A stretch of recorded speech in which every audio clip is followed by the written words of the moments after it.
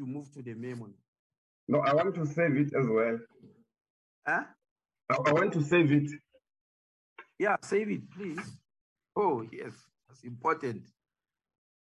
Otherwise, we'll have worked for nothing.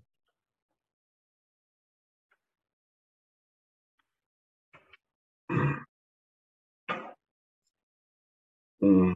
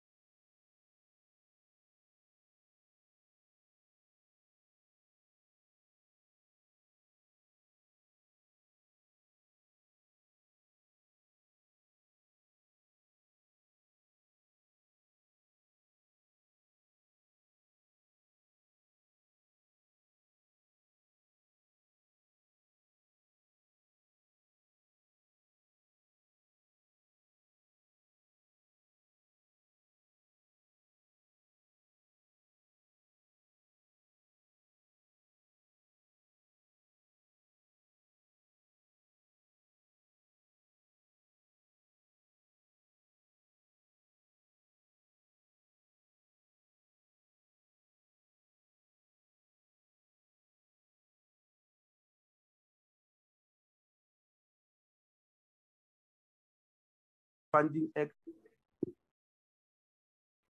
Yeah, yes. Consequential amendment, that's page 18. Then you are finished. Oh, okay. With the presentation, then the last one, you don't have to show it but if you can, you remember section 33 of the bill itself. Morning, colleagues, morning, Minister. Yes. Okay. It's okay. I think we have got it. I tried to give you 2 minutes. It's now our time. Mr. Eddie, if I'm correct.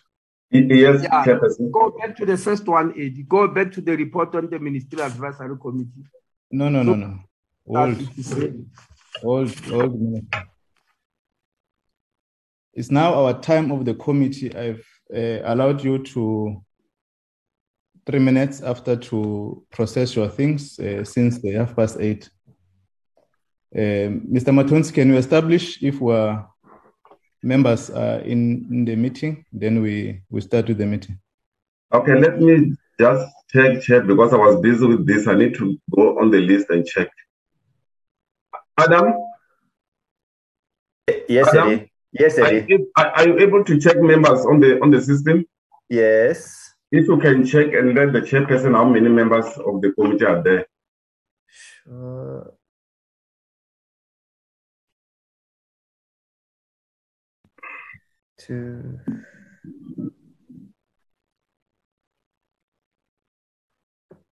Good morning, Brian.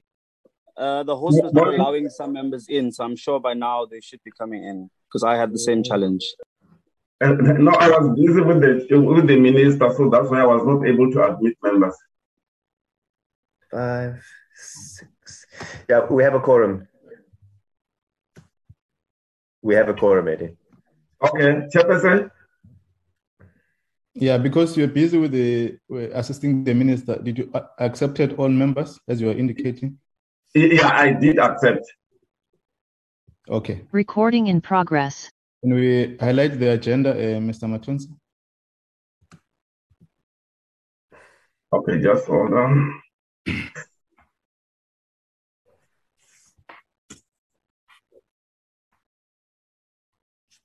Adam, are you able to see the agenda? Not yet. It's busy opening. Make me co-host, Eddie, so I can admit other participants, please. Oh, okay, no, let's first do this.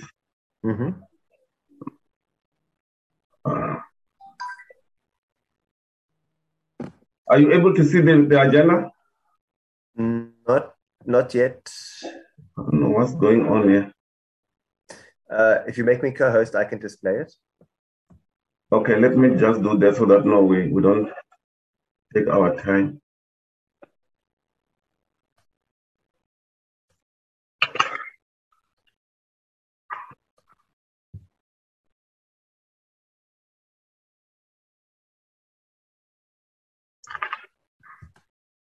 Adam, just flag the agenda, please.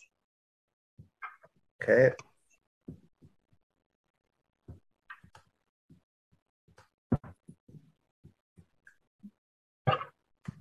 Can you, the agenda is displayed, Chairperson.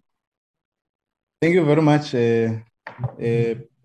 Matonsi and Adams. Good morning to honorable members. Morning to Minister and his team delegation.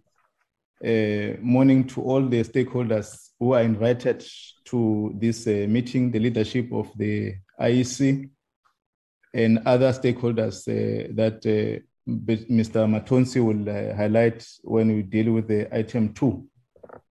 I want to start by welcoming all to this important session of the Portfolio Committee.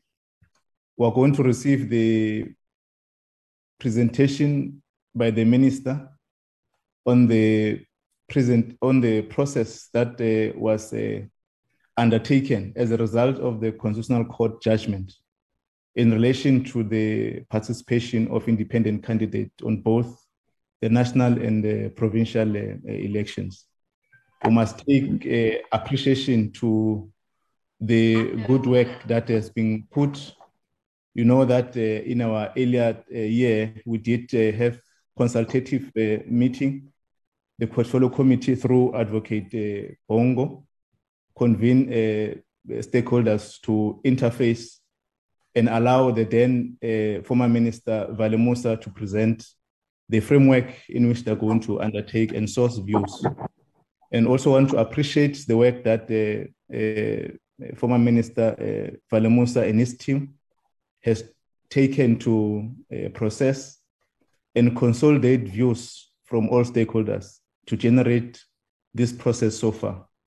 Minister and the cabinet have now given a framework in terms of how we must move forward in terms of in response to this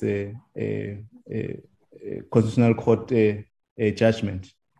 We're going to receive that presentation from the minister.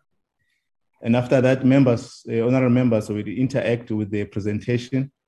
And then we'll outline after then how we're going to move forward, given the process that we had to undertake in Parliament. This is the agenda as it's been highlighted. We're only going to have apologies, minister's presentation, comments and questions, response by the minister and the team.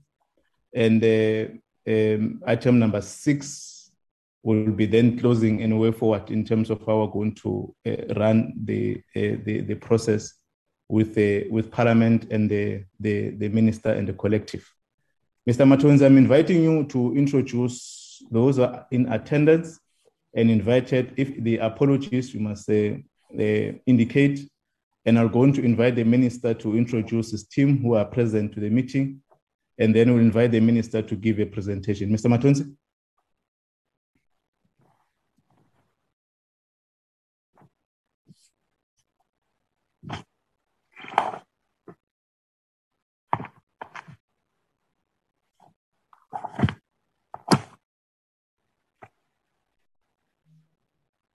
You are muted, Mr. Matonzi.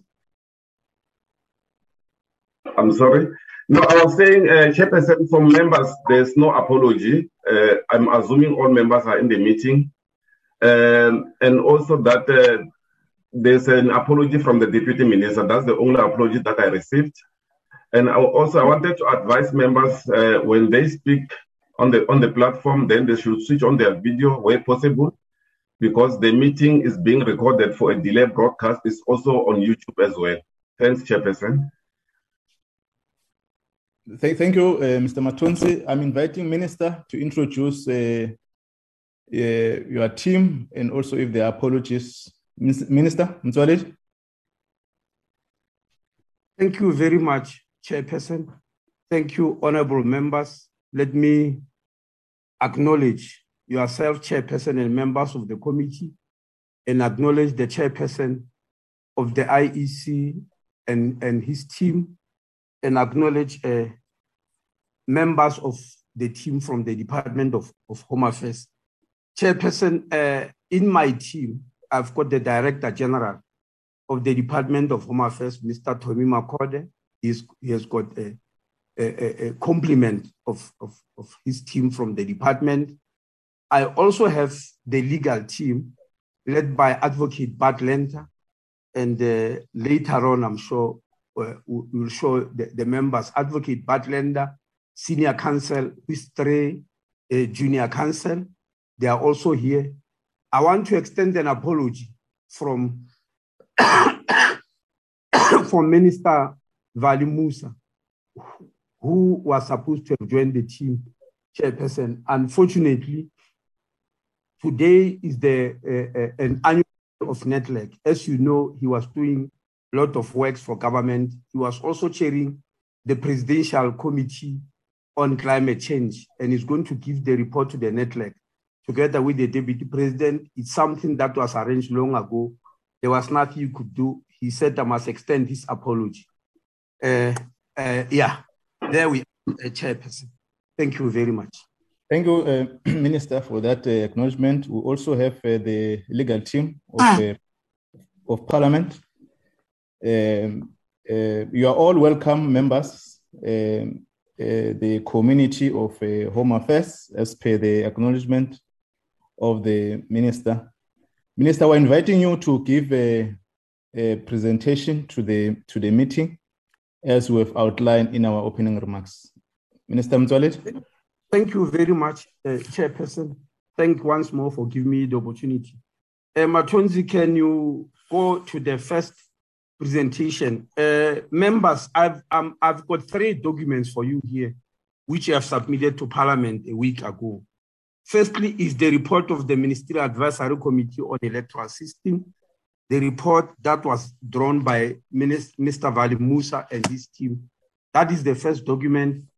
The second document which I've presented is a memo, a memorandum on electoral amendment bill, because the legal team has prepared the bill, but instead of going through the bill, I'm going through the explanatory memorandum. I'll take you through that. And lastly, on the bill, I'm just going to highlight the very, very last section of the bill, which is section 34. I'm going to highlight something on it. Those are the 3 documents. Can we start with the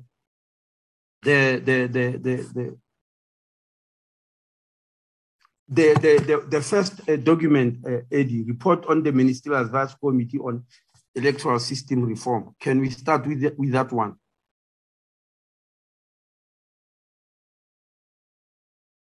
Can you flight it? Yes.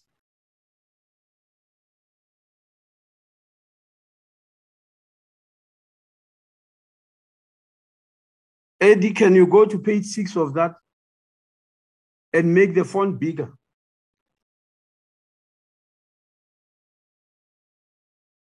Are you able to see it? Yeah, but the font is small and I want you to go, yeah. No, it's not this. Can you make it bigger again?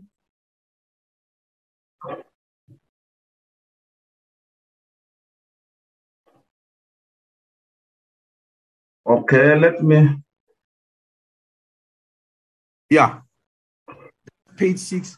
Honorable members, I just want to rehash something that we went through, but because it's many months, I want to repeat it.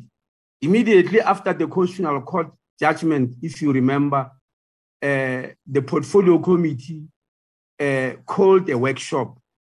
And in that workshop, we informed you that we've, as the minister, I've appointed a task team to help us to navigate through the Constitutional Court ruling, also help us on options, also help us on the bill. That team was led by former Minister of Constitutional Development, Vali Musa.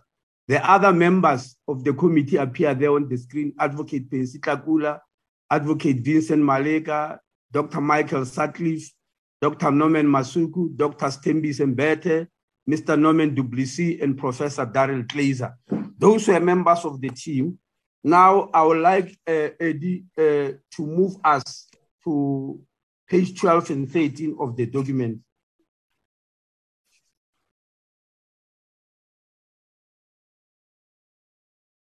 Yes.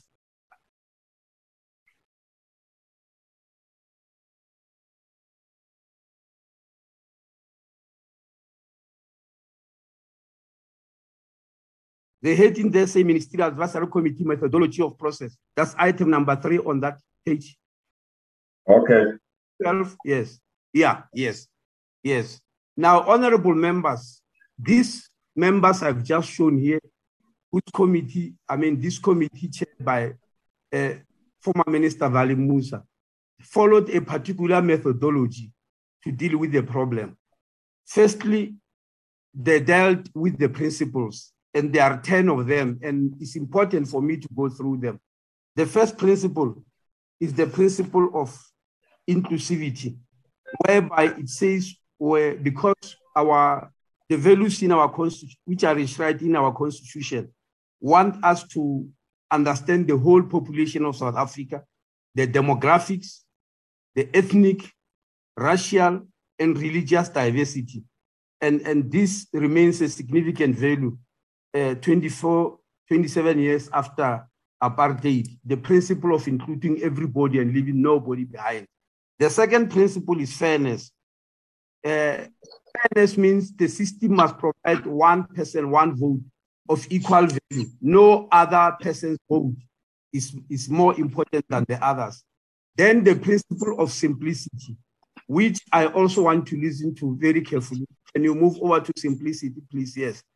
Meaning a balloting process that must be understood and reduce incidence of spoiled ballot papers and also contribute to the credibility of the elections. You are aware in the past elections, the IEC announced lots and lots of spoiled papers.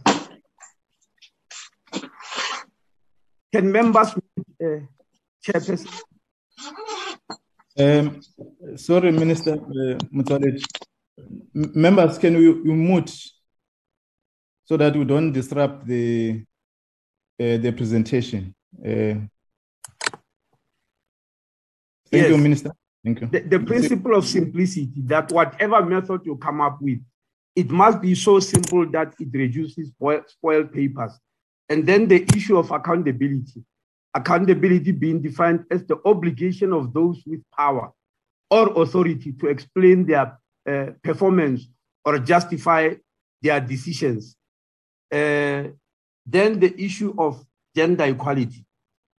Gender equality, you are aware, is a principle that we've been working very hard as a country, even internationally, to try and acquire. And that's why even United Nations at some stage praised South Africa as one of the top countries when it comes to issue of gender equality, meaning allowing women specifically to occupy certain positions in society, which you know before 1994 was very difficult. Now we are saying, because of the checks and balances that we have put up since democracy, we must not come up with anything that will reverse the gains of gender equality.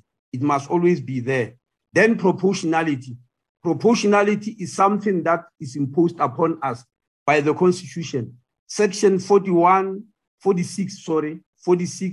subsection 1D of the Constitution dealing with the National Assembly, and section 105, subsection 1, subsection D of the Constitution dealing with a provincial legislature said, whatever you do in terms of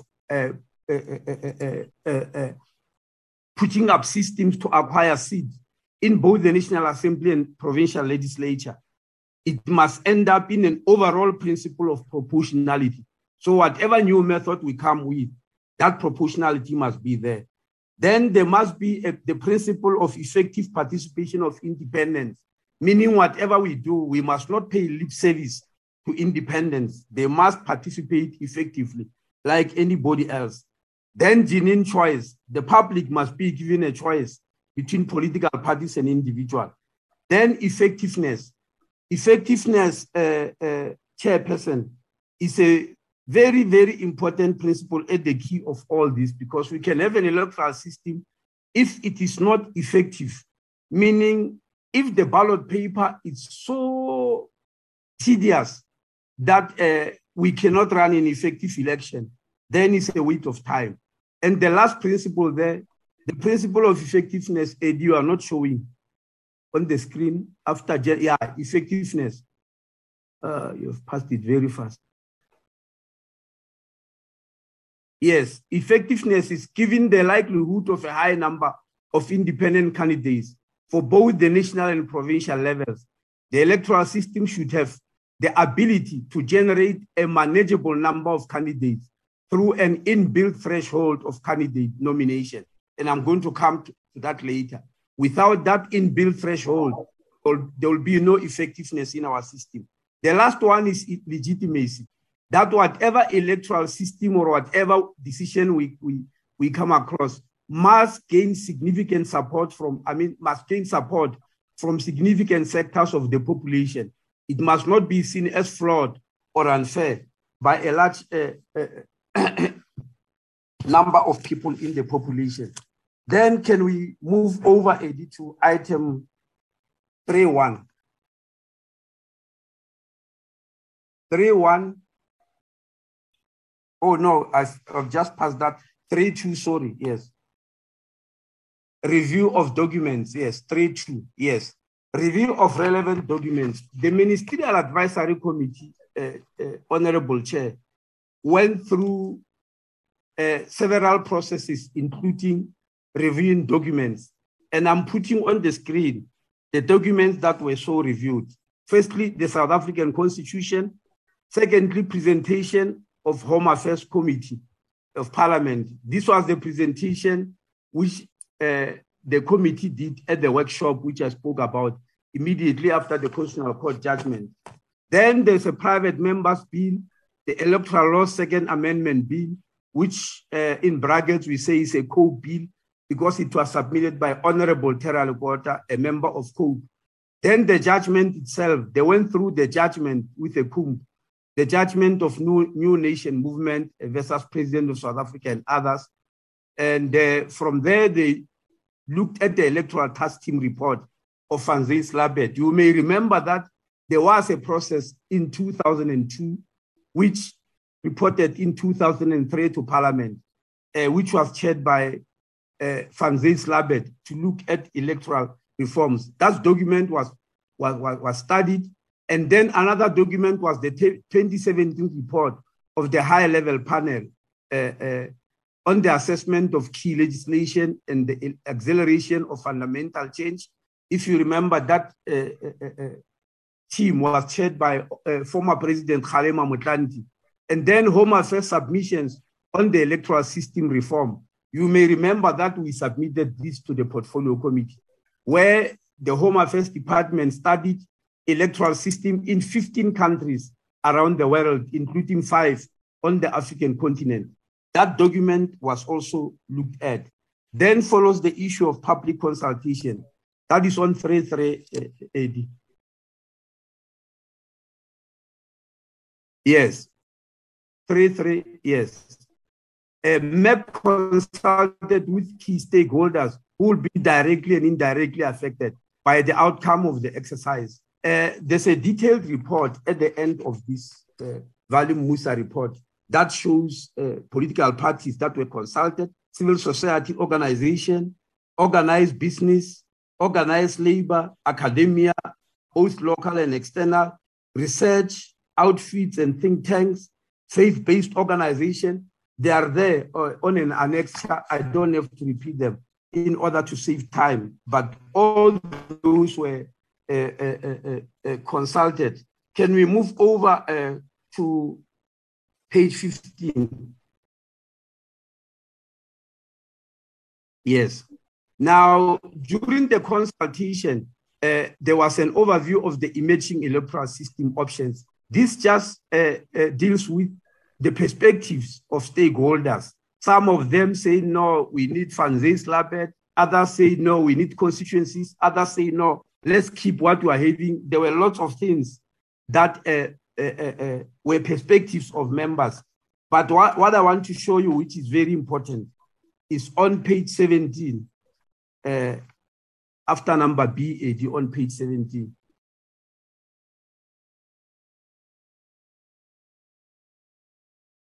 Yes. Now, I want to show you that all said and done, after looking at the perspective of stakeholders during consultation, the committee says the submissions to the committee, that's highlighted there in green, the submissions to the committee on multi-member constituency systems included many variations, often without defining details, and a common theme did not emerge. The committee want to emphasize that they did not necessarily get any common theme which was emerging from stakeholder participation, because stakeholders were as varied in their views as they were the number of stakeholders. So can we then, having said so, what then did the committee do? Can Eddie go back to page 7 on the options? Having no emerging consensus, what did the committee decide? The committee then decided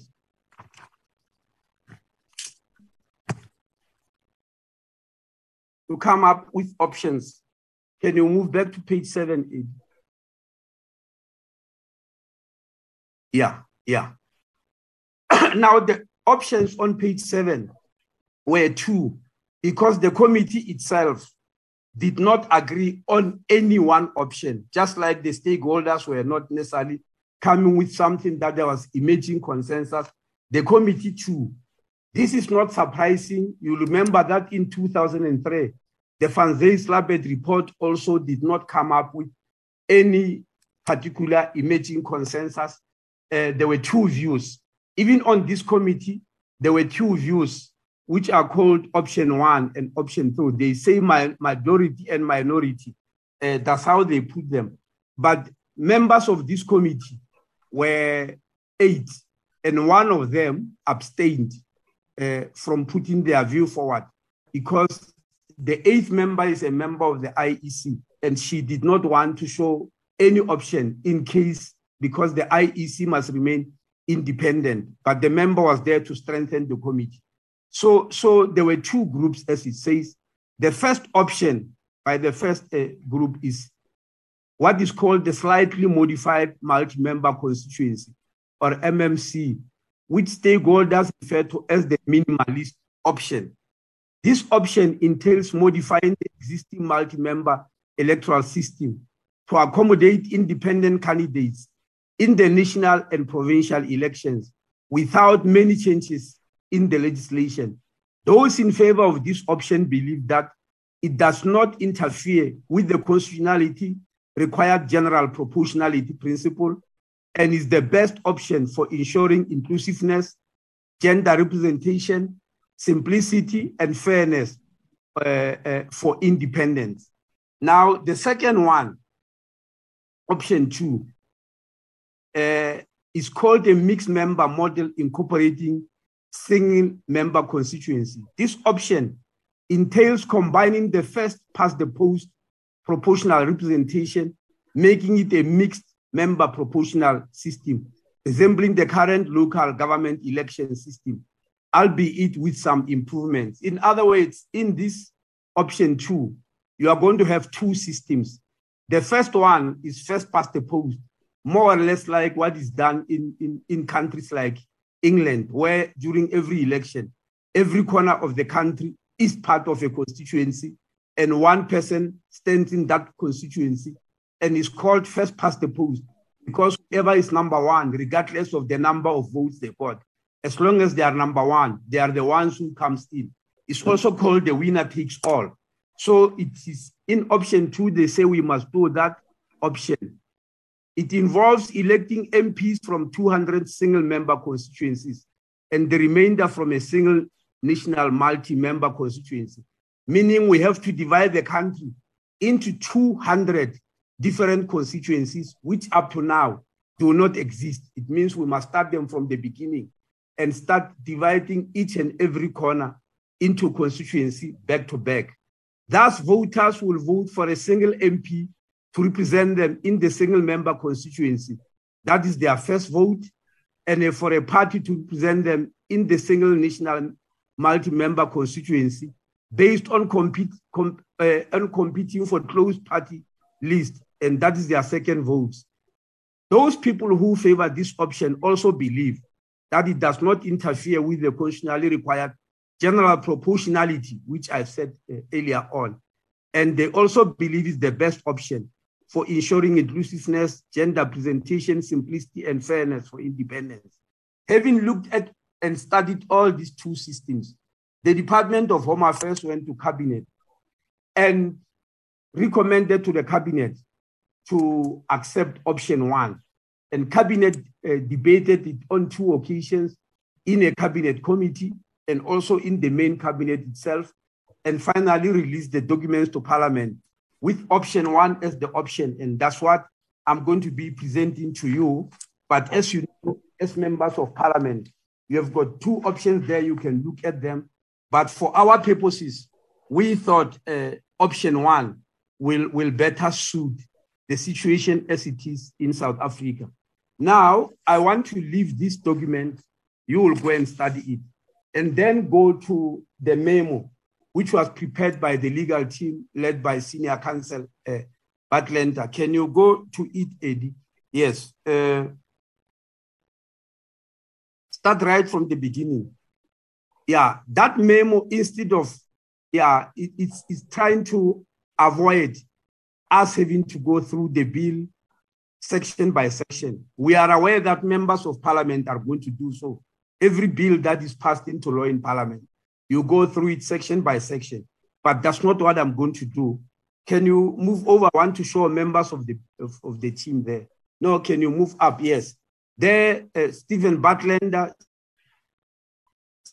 Senior Counsel, is the lead of the team. Junior Counsel, Salon Manganye, and I saw her name on the screen, Michelle Dibie Mfundo Salukazana. This is the team which finalized this document, which was presented to Parliament on the 25th of November. Can you move over, Eddie, to page 4?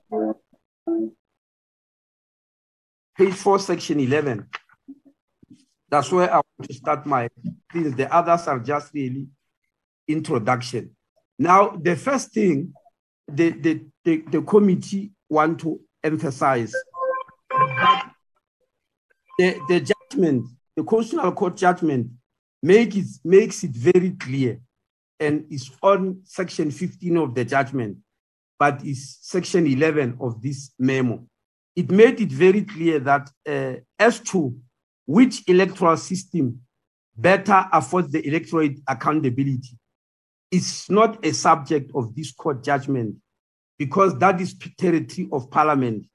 The pros and cons of this or other systems are best left to Parliament, which in terms of section 46(1)(a) and 101(5)(a) of the Constitution has the mandate to prescribe an electoral system.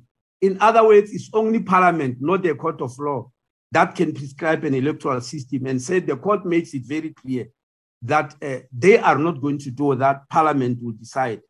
But the court emphasizes on section 12, if you go to number 12, that whatever we do, it must end up in proportionality, as mentioned in the Constitution. Can we move over to section 13, item 13, Eddie, on the same page? Yes.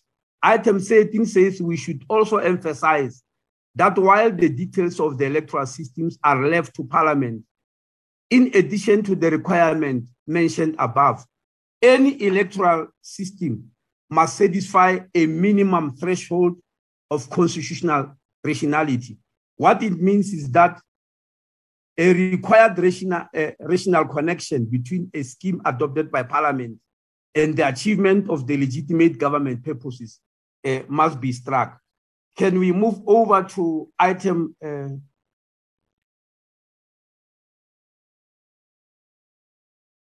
page 5, item number 15. Now, the minimalist option which I've spoken about, which we said is the one on which the bill is based. The minimalist option entails modifying the existing multi-member electoral system to accommodate independent candidates in the national and provincial election without many changes in the legislation, including and not interfering with the constitutionality required general proportionality. Now, how are we going to do that? In other words, if we choose this minimalist option as we have done, how then do we implement it? How do we make sure that independents do participate in election, but without interfering with proportionality? The understanding of that is when you go over to item 17. Item 17 reminds you that the National Assembly has got 400 seats. We're just reminding you. These seats are divided into two. The first 100 seats are called regional seats. That means we have got candidates sitting in Parliament who were elected in regions, who only competed with people in the same region. And those regions obviously are called provinces. And that type of list is called province to national list. That is the first one, as you know. The second one are 200 seats, which in the present lingua we call national to national list, where political parties compile lists of their members, 200 of them, and send them to Parliament. Now, in this new model, we want to call that compensatory seats. That means after having 200 seats from regions, you compensate with another 200, which are coming from political parties. Now, In respect of the 200 regional seats, it actually shows how the seats are going to be contested there.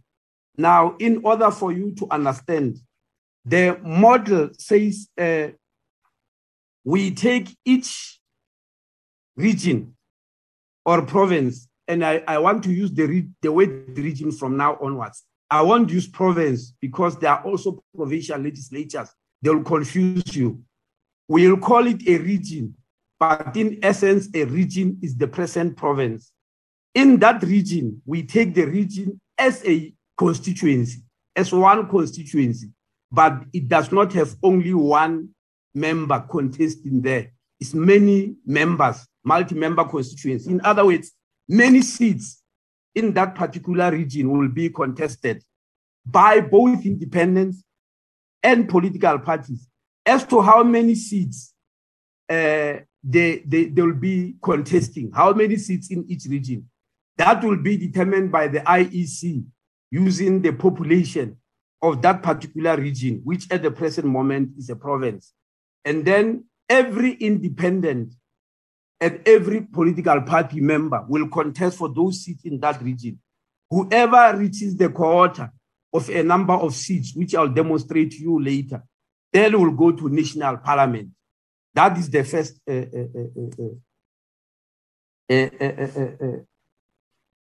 the first manner in which people will come to parliament. The second manner, as I've said, will be the 200 compensatory seats.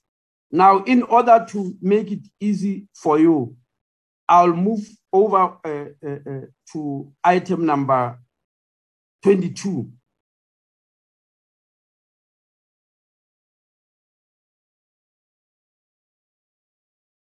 Or maybe let me start with 20.2, 20.2 AD, because it's very important. I want to explain something here that is very important, yes. As with 200 regional seats for the National Assembly, an independent candidate will be elected if they meet a relevant quota for seats. That means a certain quota for seats will be determined and say, if you reach this quota, you now get one seat. Now, the problem is, once an independent candidate has secured a seat, any additional votes they receive will be discarded and a new quota will be determined.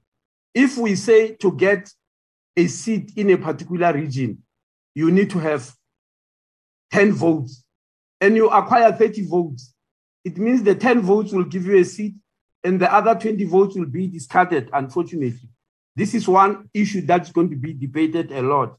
And if I go to 22, yes, item number 22 there, it says, we know that in virtually any system of this sort, there's always the occurrence of what might be termed wasted votes. In other words, whatever you do in this type of system, once you use it, there will be the concept of wasted votes. And they are giving an example there, which I've already given with 10 and 30, but they are giving it with 50,000 votes and 40,000 votes. So I'll leave that one and go to 22.2. It says whatever you do, even if you discard votes, it is still permissible in terms of the Constitution. There's nothing unconstitutional about it.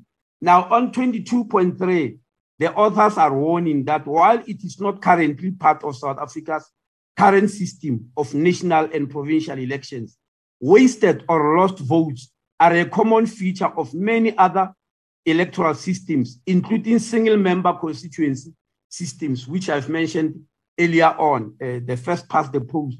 All those systems around the world, there are votes that are said to be wasted because they are not going to be counted.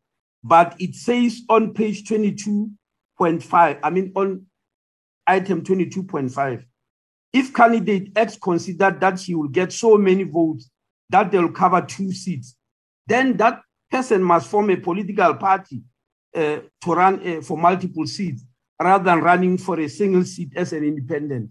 The argument there is that some people will argue that, look, why do we waste votes for independents? If the independent can acquire more than 1 seat through their votes, why can they not given those number of seats?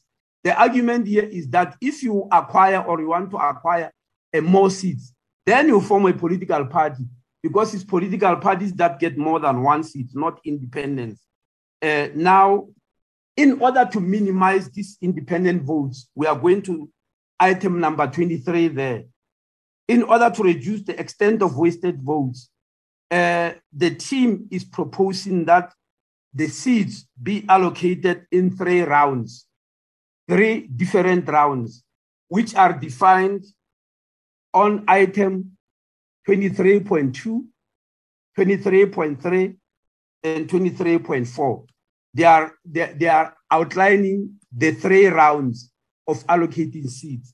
Now, let me not go through those items, but move over to item number 25 of a hypothetical election. In other words, rather than just mentioning abstract things to you, I want to do it practically and demonstrate it practically, which is on page 10 of that document. Is written hypothetical. Yes, yes. Can you go to 26? Yes, it starts with 26. This hypothetical election was taken from Gauteng legislature in 2019. We are using the Gauteng region as a demonstration, but we want to demonstrate with what happened in the Gauteng legislature in 2019. In essence, the Gauteng legislature got 78 seats at that time. As you all know, since 1999, they've been having 78 seats. But we want to use 80 seats to make the demonstration easier and the calculation easier. So those who know their story must not say I'm making a mistake. We are choosing 80 seats, even if we are choosing Gauteng to demonstrate. During that particular year, there were 4,400,000 votes cast in Gauteng. Now, in this method we are using, let's go to the table there on item number 28. After the 4,400,000 votes were cast, Party A got 2,400,000 votes. Party B got 1,445,000 votes. Party C got only 146,000 votes. Party D got 48,000. But independent number 1 got 220,000 seats. Independent number 2, 57,000. Independent number 3, 54,000. Independent number 4, 20,000. Independent number 5, 10,000. So there are independents here who got even more than political parties. They got more than political party D and C, as you can see there. Now, how do we allocate seats in the first round with that result? We move to item 29. We go to the first round. If you look at the bill, which has been submitted to Parliament, Schedule 1A, item 20 of the bill will outline this, but I'm going to explain it. Eddie, can you move it upwards so that we are at item 29? Yes. Now, Schedule 1A, item 20 of the bill is going to define this. How then do we allocate the seats? Firstly, we said there are 80 seats. Secondly, there are 4,400,000 votes. So what is the quota of seats that will make you, of votes that will make you get a seat? Well, if you divide 80,000 into 4,400,000, you get 55,000 votes, which means to acquire a seat in the first round, you need to obtain 55,000 votes. And so if we have to do that, now I want to mention it up front. The first round is for independents. Sorry, I nearly left that important fact. The first round is for independents and independents only. No political party is going to get a seat in the first round. We are giving an opportunity to independents for very obvious reasons to be able to enter Parliament.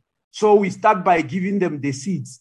And as I've shown there, dividing 80 seats into 4,400,000 votes will give you 55,000 votes.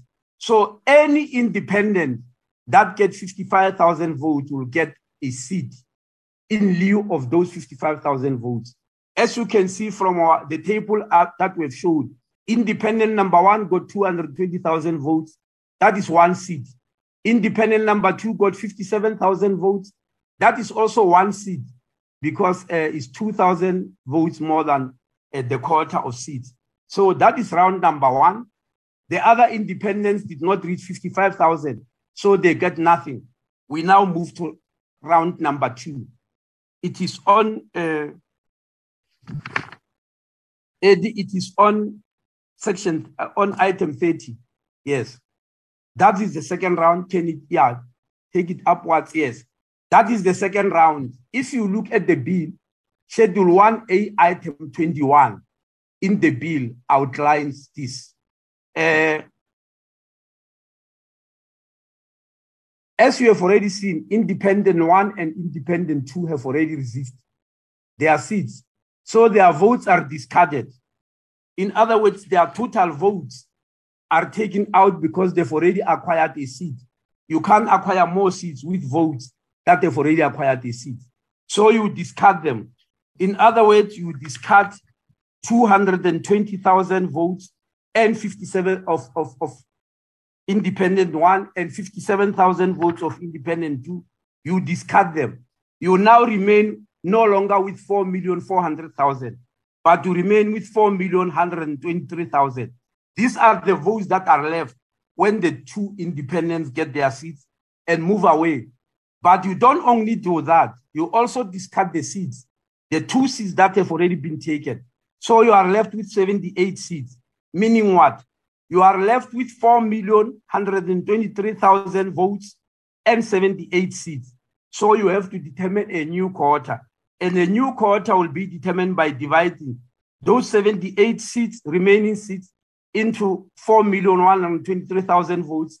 It gives you 52,854 votes, meaning the new quota now, after Independent 1 and 2 go away with their votes and their seats, the new quota to get the seat is 52,858 votes.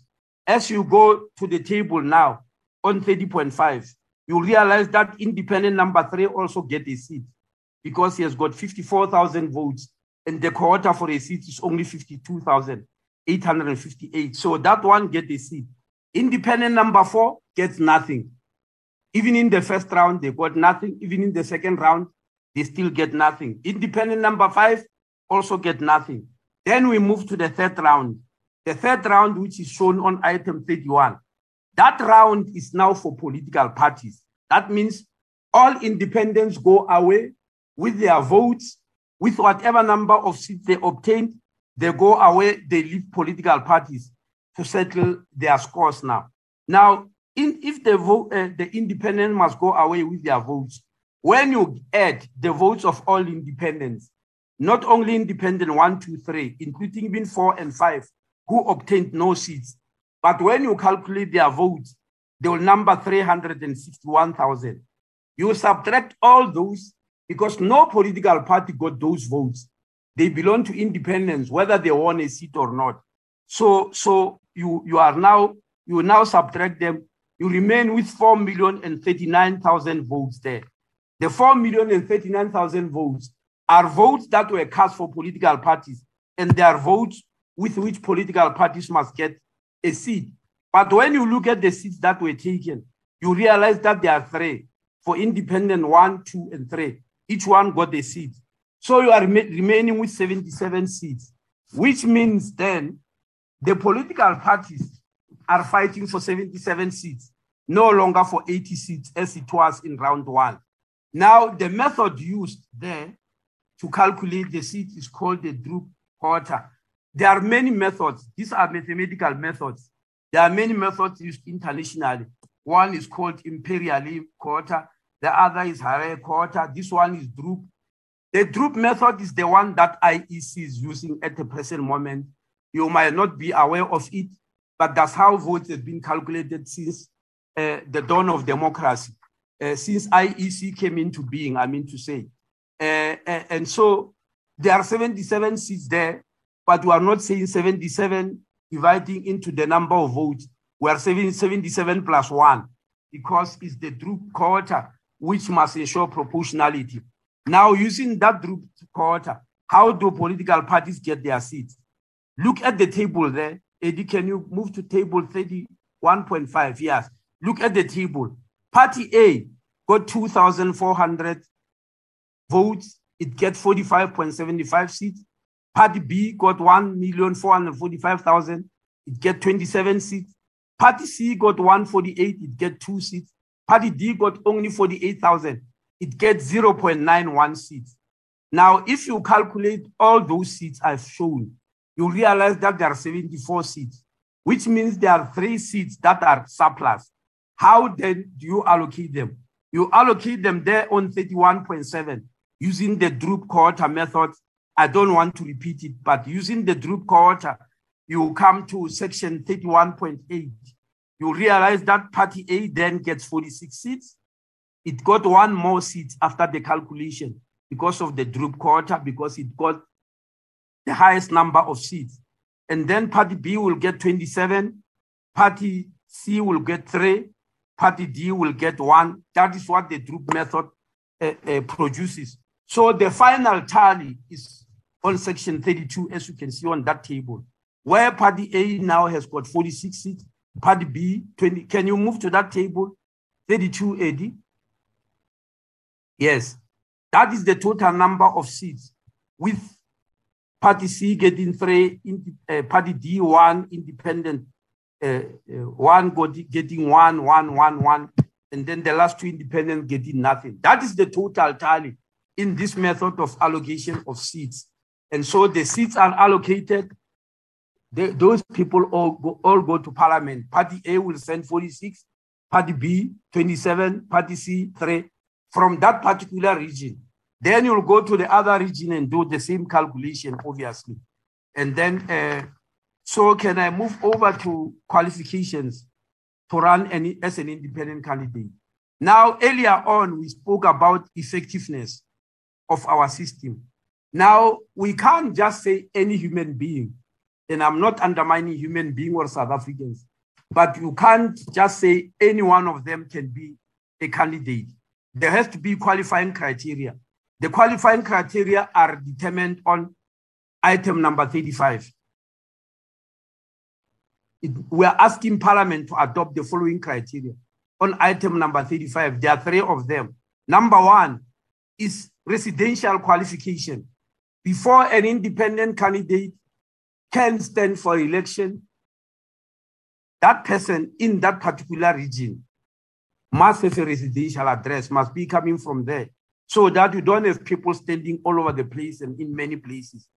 Number 2 is voter support. How many people support you as an independent candidate?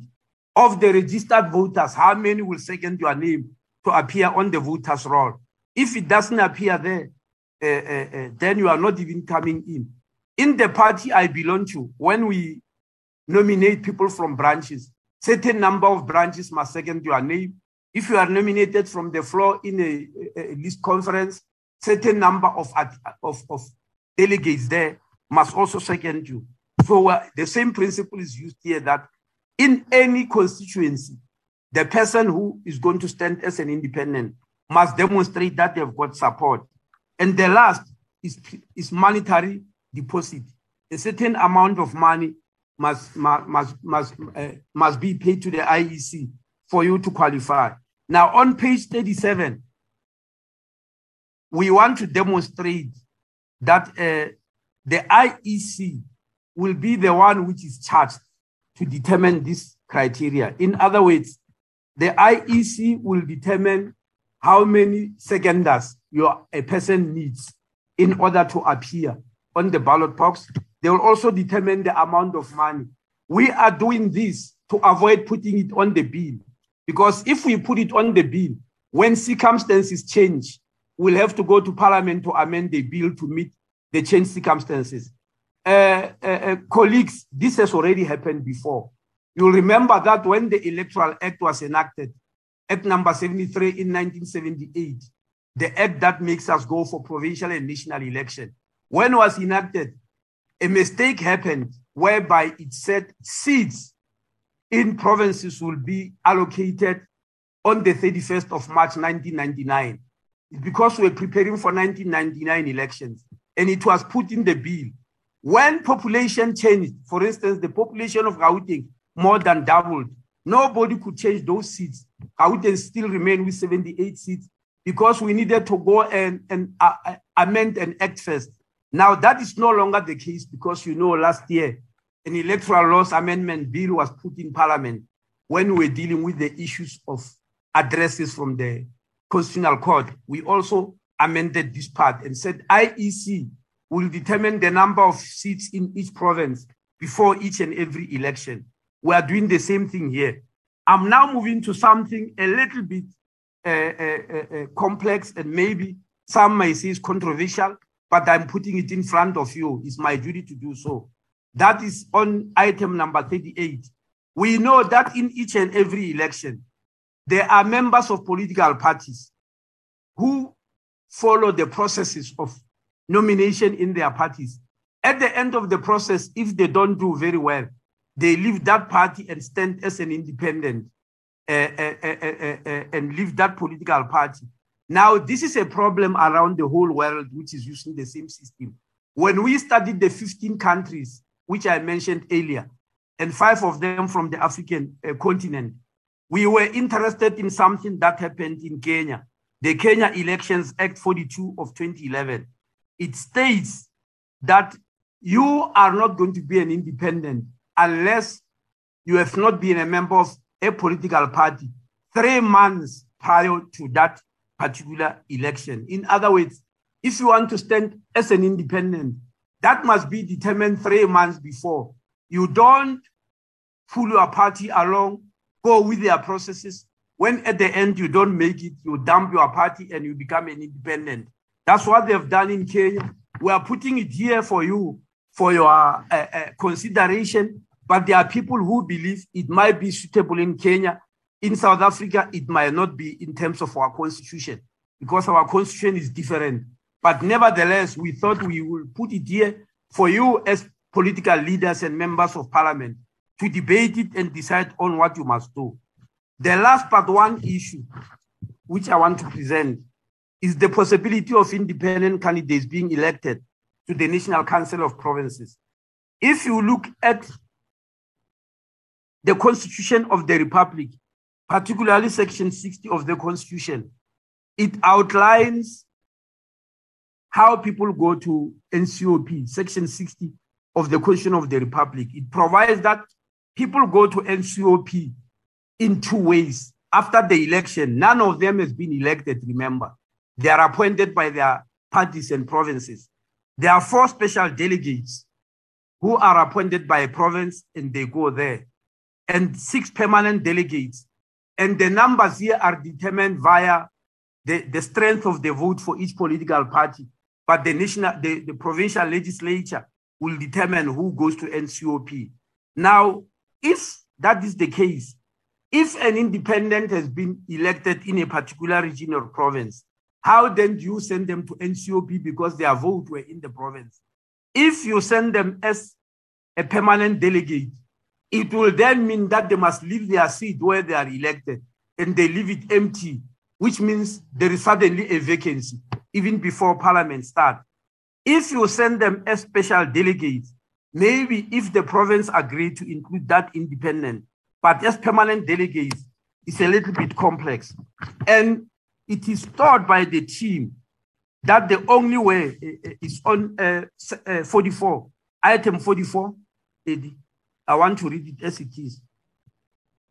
The Constitution, therefore, does not require or permit independent candidates to sit in the NCOP. Only an amendment to the Constitution, as opposed to an amendment of the Electoral Act, could achieve this. The team is arguing that if we want independence to go to NCOP like any other a member of a political party, then the Constitution must be amended.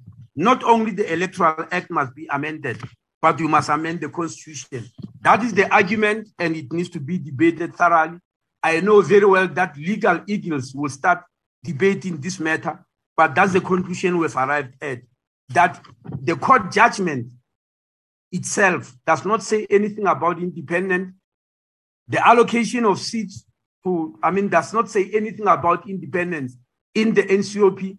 The allocation of seats itself doesn't say anything about independence because it's a new area. and we believe the constitution will have to be amended unless somebody comes up with something else. Then the issue of consequential amendments. You are aware that in April, we have just passed the Party Funding Act, Act number 6 of 2018, the Funding Act. If you look at the Funding Act, it clearly says funding of political parties. You can even check Section 236 of the Constitution. It says in its own 48.1. Can you go to 48.1? That is Section 236 of the Constitution. It says to enhance multi-party democracy, national legislation must provide for the funding of political parties participating in the national and provincial legislatures on an equitable and proportional basis. It clearly says political parties. So if we must come up with legislation that must include independence, we have got to amend that Party Funding Act, Chairperson. And at the moment, we have asked the team to try and come up with a bill that will amend the Political Funding Act. We did not submit it to Parliament. It's still being prepared. And once it's ready, Parliament will decide whether we amend in this bill that I said I've sent to Parliament, or we determine a new bill on political funding that we leave in the hands of Parliament to decide. The last issue I want to mention, Chairperson, as I said earlier, is on the bill itself. The last section of the bill, which is not on the screen, but is section 34, it deals with vacancies. What happens when an independent candidate who is now in Parliament vacate their seats, either through natural attrition, retirement, death, or just resigns for whatever personal reasons and leave a vacancy? When a vacancy is left for a political party, we know what we do. We have always filled those vacancies in Parliament. But what happened to an independent?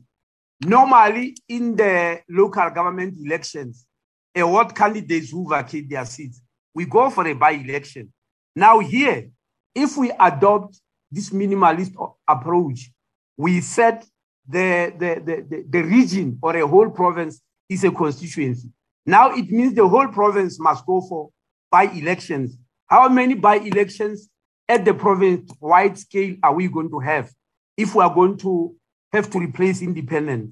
So as far as the team is concerned, we don't have any practical method of replacing an independent who leaves Parliament. And it might be that the option is that this is left until the next election. Unless members of Parliament argue that come what may, we must go for by-election, in which case then we must be ready to go for provincial elections, maybe every year or every few months, depending on when independents leave. Chairperson, thank you very much. I need to stop there. Thank you.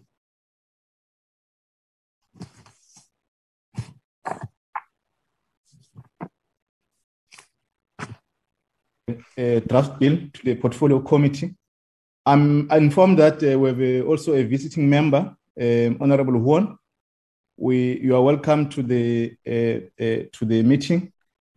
I'm going to request members to interact with the presentation that has been just been presented by the minister. I'm sure members may want to be attempted to interact with the IEC in this meeting. I must caution that they are being invited for not as participants. We will then get a thorough brief in terms of their approach once the processes has been engaged by Parliament and what the IEC takes from that point. So I must just caution members not to attempt to invite questions for the IEC. We're going to request in this order. Mr. Matonsi will also highlight if there are other members who are joined the portfolio committee who want to be to participate. I'm going to invite Honorable Huon, Honorable Khwase, Honorable Tito, Honorable Lizel, Honorable Molekwa, Veteran Lekota, Honorable Modise Mtia, Honorable Ross, and Honorable Pillay. That will be in order of our engagement. Then we'll then invite the minister to comment on the issues members might have raised, and we'll then outline a process forward in terms of how we're going to interact with the areas that the minister has raised. In that order, Honorable Juan. Yeah, thank you, Chairperson, and good morning to all colleagues. Chair, as a visitor, as you pointed out, I've given some comments through to my colleague, the Honorable Ruiz, and therefore I will yield to him so that I don't burden this committee with my inputs. Thank you. Thank you. Thank you. Thank you. Thank you very much for your contribution. Honorable Lokhase. Thank you very much, Chairperson. Chairperson, I want to start by acknowledging the presentation made by the Minister and should really say that it was informative and detailed. I do not have much to say on the presentation, as I'm saying, Chair, that it was detailed. But also as the committee, we should note that we were given 24 months as Parliament. And from today, we only have at least 6 months to deal with what was recommended by the Constitutional Court Chair. Thank you very much for the detailed presentation. Thank you. Honorable, thank you very much, Honorable Jose. Honorable Tito.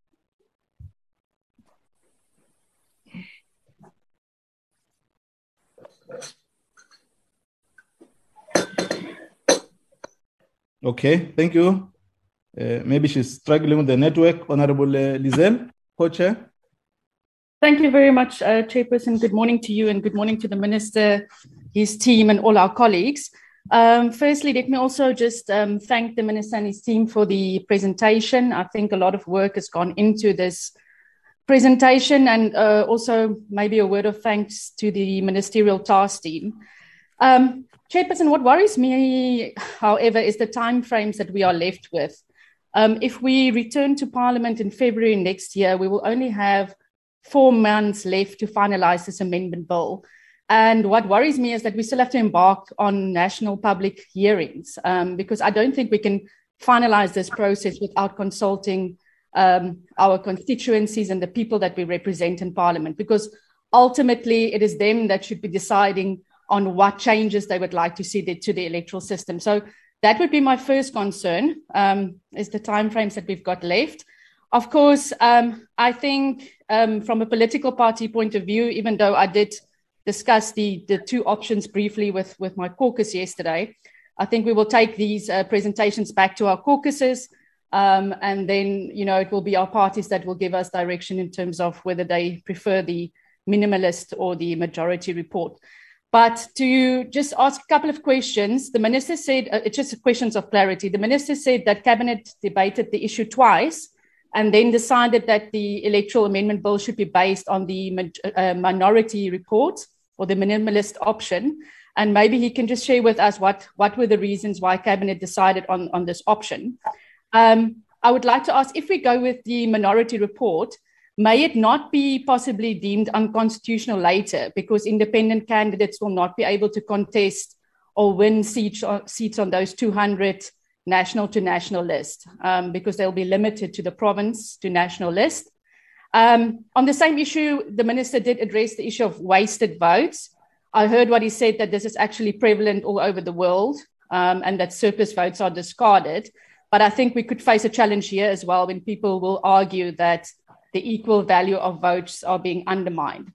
And then I want to know if the Minister can give me his opinion. I think we might face some backlash from the public in that we're making very small changes or very minimum changes to what people were hoping.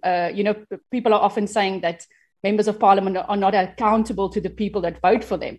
So now we are taking a very minimalist approach, whereas I think the public at large were hoping for a complete overhaul of the electoral system. So that is also a concern of mine.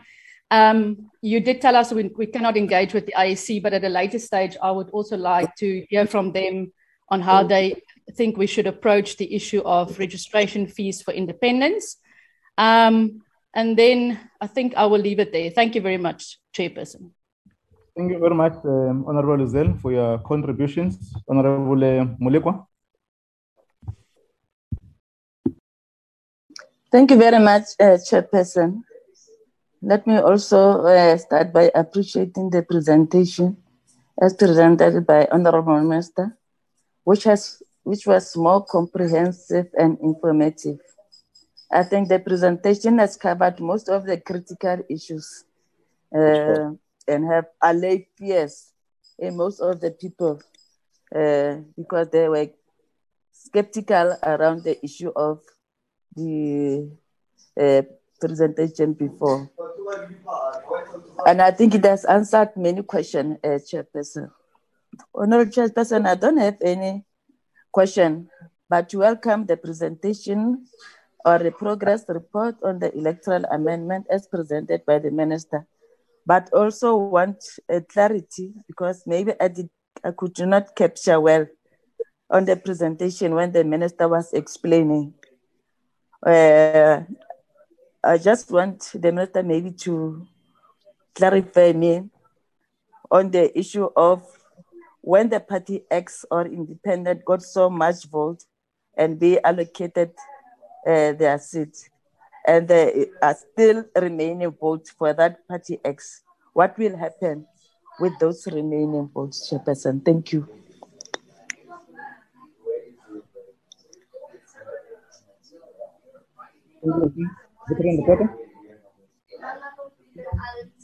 You ask members to mute because we're being disrupted.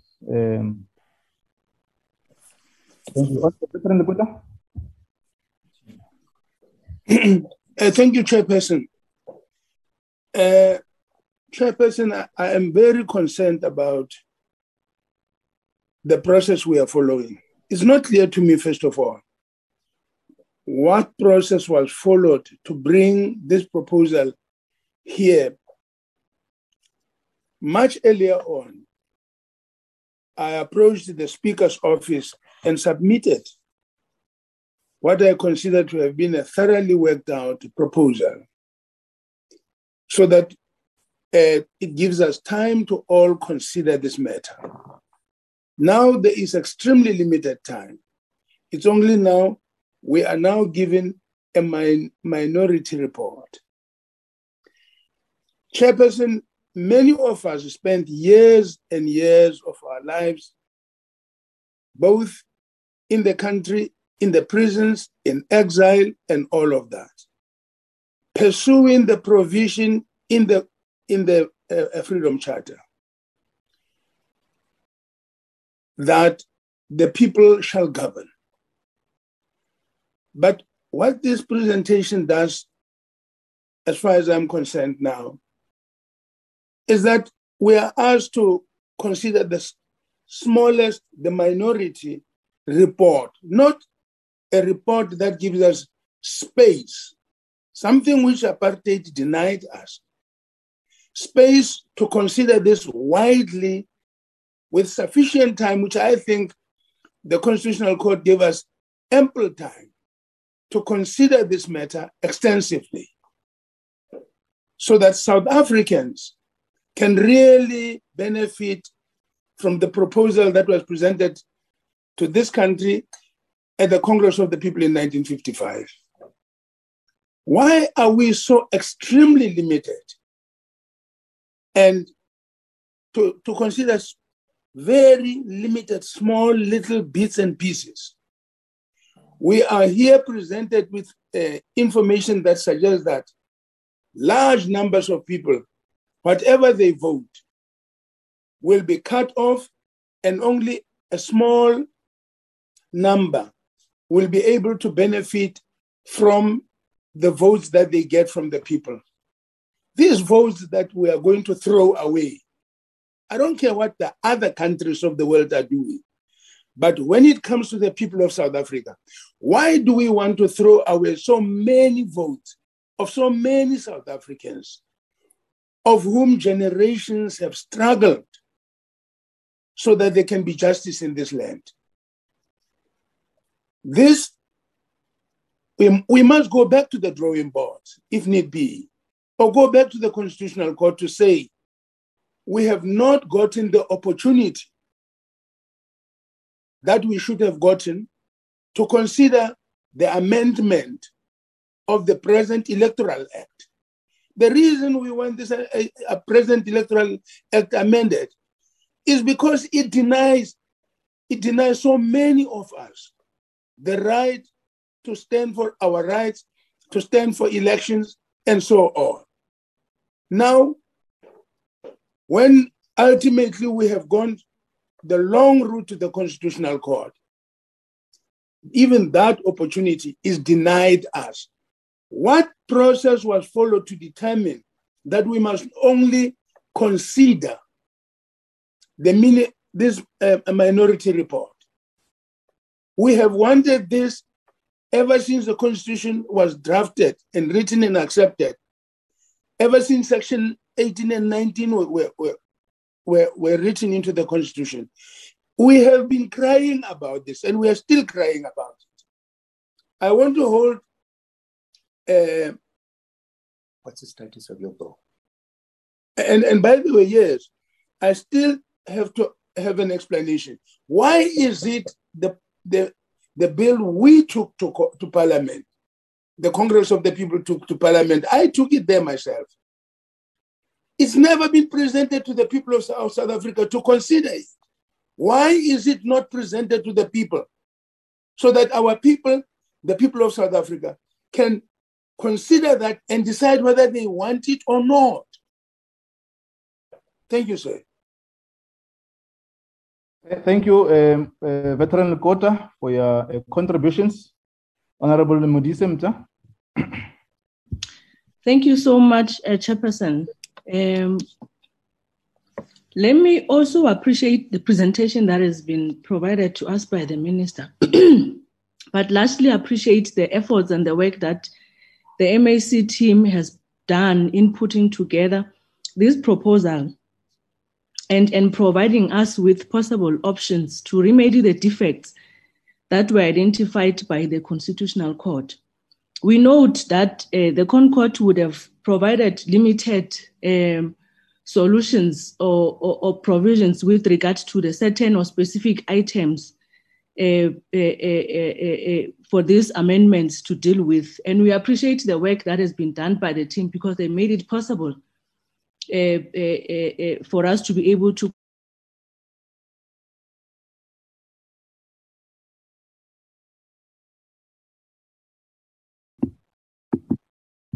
We're losing you, Honorable Mudisemta.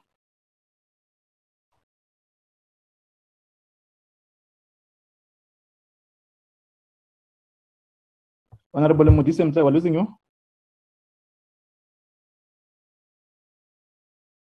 Okay, let's invite Honorable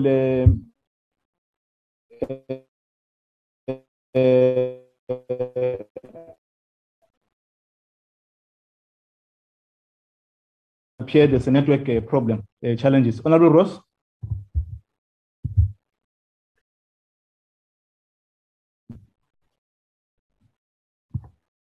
Honorable Ross. Chair, can you hear me clearly? Proceed, Honorable Ross. Thank you. Thank you, Chair, and to the Minister for this presentation. As Honorable Ekwasi has highlighted, we have 6 months to go until the June 2022 Constitutional Court deadline. And although this is being positioned as two options, we only have one draft bill that speaks to the judgment, but ignores calls made 2 decades ago in the Van Zyl-Slabbert report and by the majority in the MAC report. And the common denominator in both of those reports is the public call for direct accountability. And it gives the appearance that the ANC government is trying to avoid direct accountability by putting us in a position where we are squeezed towards this minimalist approach because of a time factor, because it took 9 months for this report to come out when we could have just looked at Van Zyl-Slabbert. And I think the people of South Africa who we represent are going to be disappointed about this false option that we've been being presented with. And so, Chair, I think we were advised some time back that when we looked at the timelines, that the 9th of October was the cutoff for the shortest time we have to process a bill.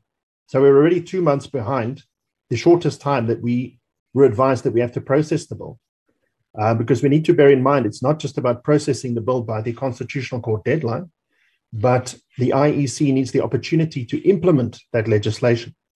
And they can only start implementing it after that bill is enacted.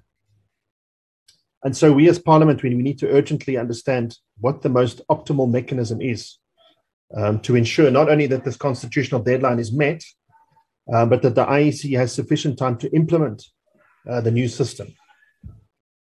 Now, Chair, question for Home Affairs and how this was considered. If we are to have a geographic constituencies, I think we just need a bit more information to understand the way forward. So if you look at the Municipal Demarcation Board, they will not be able to deal with the demarcation of constituencies without significant legislative amendments to its own regulatory legislation. And furthermore, the process and criteria that will be used to demarcate constituencies will be vital in two aspects. So firstly, it's to properly and fairly enable the participation of independents. It will not make sense to lump together into one constituency different communities with vastly different characteristics and needs. So if one accepts that the whole idea is that independence will be community-based candidates, that the meaningful participation of independents can be prevented through the way in which the demarcation is being done. Specifically, if it's a province. And the second reason why demarcation is key is that in a system where no single party obtains a strong majority of votes nationally, which if you look at the trend over the last number of elections is a real possibility, then this gerrymandering, which has been alluded to in the documentation from a party that fails to win the popular majority, can lead to a party winning more constituencies than the number of MPs it's entitled to. And this will defeat the constitutional requirement of proportionality. So my question is, how will this be prevented? And what are the plans around demarcation should Parliament decide that is the route to go? Secondly, Chair, how will option 2 work if half of the MPLs are also to be elected from constituencies, which in the smaller provinces will mean that the same constituency boundaries cannot be used to elect MPs and MPLs? And then, Chairperson, finally, I think we need to understand why was the conventional approach not followed, whereby the department requests the Speaker of Parliament to introduce the bill and the State Law Advisor to start the tagging process. So that is, why was the bill changed to be for information rather than consideration? Is this not causing additional delays in an already very late bill? Thank you, Chair. Thank you, Honorable Ross, for your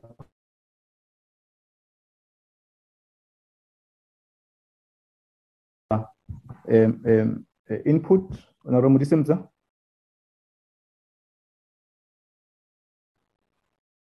Okay, Honorable Pile. Thank you very much, Chairperson. Chair, firstly, I just want to raise on something that's very important to me, and I didn't want to interrupt Veteran Lekota, but I'm not sure if you picked up, Chairperson, that while he was presenting and speaking, that there was somebody else with him in the room and was actually giving him pointers to raise. Now, I think that is seriously irresponsible for a member to be doing that while on a meeting. Secondly, Chairperson, I want to congratulate and applaud the Minister and the team and all of the persons that were responsible for drafting this, also the committee that was set up. I think we've come a long way. We've made progress, and it's important for us to appreciate the work that has been done. And now it really takes you down to the real work. I think ultimately, Chairperson, what is important is that everything that we do has to have reference to our Constitution, and also that we attain free and fair processes. And I think that for me ultimately means that we are living in a democracy that allows for that process. So for us to be able to accommodate this and for us to be able to include this makes perfect sense in terms of free and fair elections. So for me, Chairperson, I just want to applaud that. I don't have any questions at this stage because the process must then unfold. Thank you. Thank you very much, Honorable Pile, for your contributions. I'm not sure if there's still a member who want to contribute. I've tried to invite Honorable Tito. I think she has a problem with the network. And Honorable Mutisemta. Minister, I'm going to invite you to reflect on the issues that were raised by members, and we'll also take some of the issues that were raised, which were dealt with by the committee collectively, so that we don't establish new narratives that will defocus the work that we're engaging on, and that we will engage on to meet the Constitutional Court deadline. So, Minister, you're invited to respond or comment on some of the issues, or all the issues in the main that members have raised. Minister Mtoledi?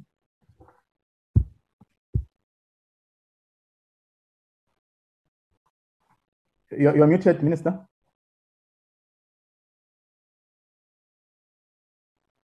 Sorry, Chairperson. Let me disabuse the committee from some of the issues that they are thinking. For instance, it is generally believed that we should implement the Fanzes Labet report. This presentation we've put here today is a big improvement on the Fanzes Labet report, because the Fanzes Labet report of 2002 is a 31-page report. In that whole report, I've never seen, and unless somebody can correct me, and I'll apologize for that, I've never seen the word independent mentioned. There was no intention to have independence and contest elections under that report. The thing it brought along was the issue of constituencies. Those constituencies, if you look carefully at the Fanzes Labet report, those constituencies were going to be contested by political parties, not independents. And I just want to bring that up front, because there are many people who believe that the issue of being elected, of independence being elected, is something that is being ignored.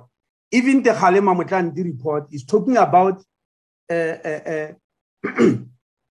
accountability to the voters, where people are selected directly by voters, but they still come from political parties.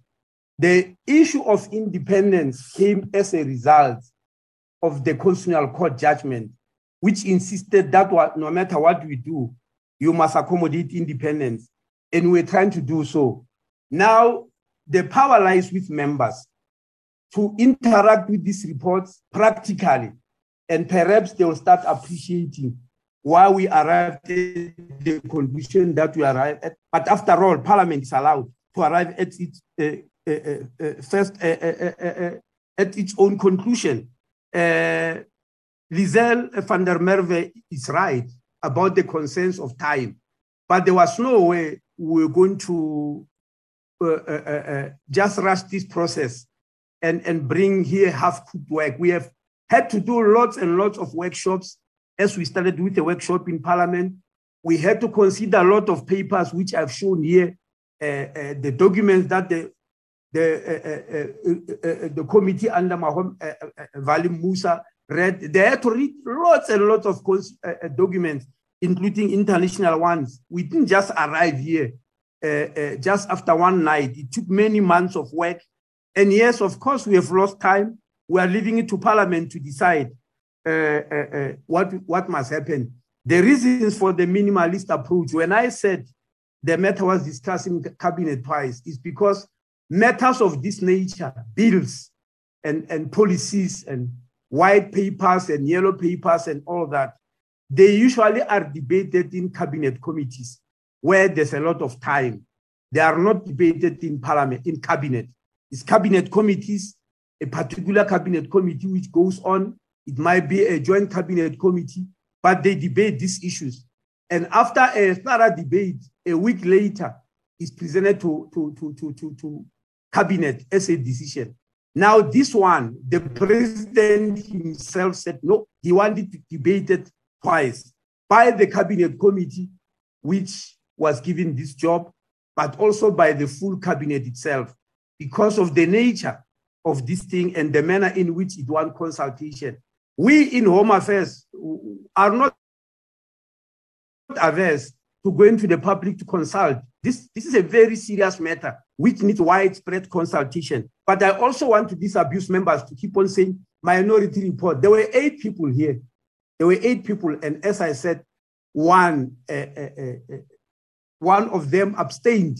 So it was not that the committee was working on the basis of a referendum. They were working on the basis of practical facts, which we have looked at, and we are putting the practical facts in front of you. And we particularly happy that the committee did not come out with one option. They gave us options to choose from. And we in Home Affairs choose a particular option and present it to cabinet. If Parliament believes they are changing that option, it should not be war. It should be something that is considered with facts, which is debated, and will be able to debate and show you why we arrived at this. Honorable Lizelle, you also mentioned something which I want to call your attention to. You said we might be taken up legally when independent candidates won't contest for the remaining 200 seats because they will have contested only in a region. I want to assure you that even if you choose option 2, it will come to the same. Option 2 say we divide the country into constituencies, 200 of them. And a member of a political party or an independent will stand in one of those 200 constituencies around the whole country. But the second list, it says, are people who come straight from political parties in proportion. Now, in those people who come with proportion, independents will still not participate. So whether you choose option 1 or option 2, in terms of participation on independence, on the compensatory list of 200, they will still not be able to, unfortunately. And the team, the Vali Musa team, did not give us any third option where they will. So I just wanted to emphasize that whether you choose option 1, minimalist, or option 2, independents won't participate in the compensatory list because that one is only for political parties in real practical terms. Now, Honorable Ruos, you are right. At the present moment in our legislation is the Municipal Demarcation Board that demarcates the country into what, I mean, into various constituencies for the sake of local government elections. They demarcate municipalities, they demarcate wards, they demarcate metros, etc., etc. That came through legislation. If we must go to option 2, we must go back to change the legislation or decide in an amended legislation that the Municipal Demarcation Board can also demarcate the country for the purpose of national elections. I'm sure you must be aware of that. There's no other way of dividing the country into constituencies without having an act of parliament that provides for that, because the present demarcation board will not be able to do that. Then the issue of the process.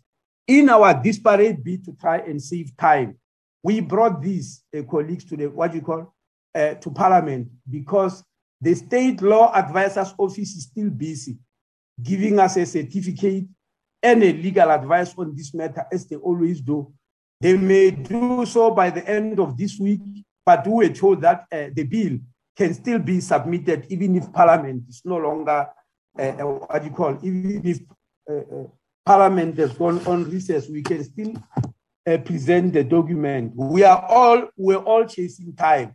To believe that we're given ample time is because people did not know what we have got to go through, what we had to study, what workshops we have had to hold, how many experts we have to call, and all that. The Mohammed Vali Musa report is giving that, showing that even with public consultation, there was no clear emerging consensus. I read that, which is on page 17 of that report. So the issues are not as easy as members would like to believe. The public want a complete overhaul of the electoral system. Yes, when you go to public consultation, you'll actually look into that. Honorable Lukota might have forgotten the processes. I just want to remind him. Firstly, that when we had a workshop, this committee, to which he also belonged, decided that the bill which he submitted, together with the one the proposal, policy proposal submitted to Home Affairs, together with whatever will come, must be taken over and be given to the Valim Musa task team. So they went through all those things. I've read the documents which they had to go through and the submissions which were made to the task team. If you not necessarily see what we have submitted in the task team, it's not because it was ignored. There was an agreement that we take everything, package them together, and we give them to the team to study them, because that is the team that went in depth into exactly what we have finally arrived at. So it's not that the bill that was submitted by Honorable Lukota was ignored. It was definitely looked into, and the final decision was taken over by the Valim Musa report. But as I'm saying, it is the job of Parliament to look at all possibilities, especially when you do public hearings, and you will hear exactly what the public is saying. But I want to finish, colleagues, by saying, take these documents, go to them practically and see exactly what some of the difficulties are. For instance, this debate about vacancies for independence is a real thing. If anybody has got some wisdom here on giving us an answer, and I'm wondering nobody commented about this, please advise us.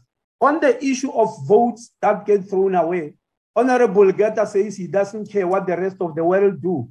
Please give us something that is wise, which the world never saw, that when you come to constituency politics, no vote is thrown away.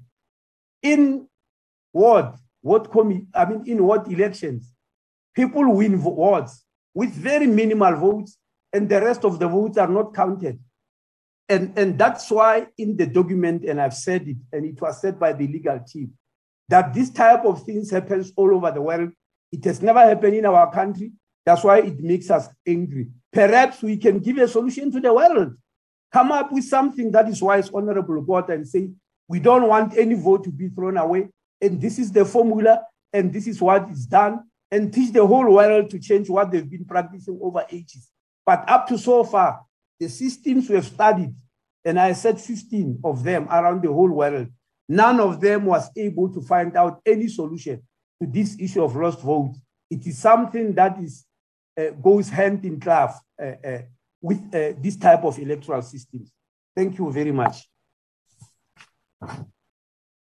Thank you very much, Minister, for your comments and responses. Can I establish if members have follow up on the on any matter that they could not contribute, or the issues that the minister has raised? Can I establish, members?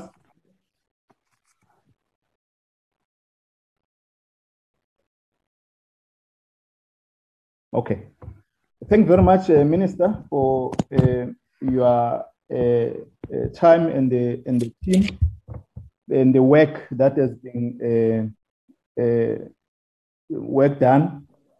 We must indicate that as a committee, we took a collective decision to monitor and observe the interaction that you have undertaken by appointing the former Minister Valemusa, and also to interact with the cabinet process, and also to allow that space of. Thank you for that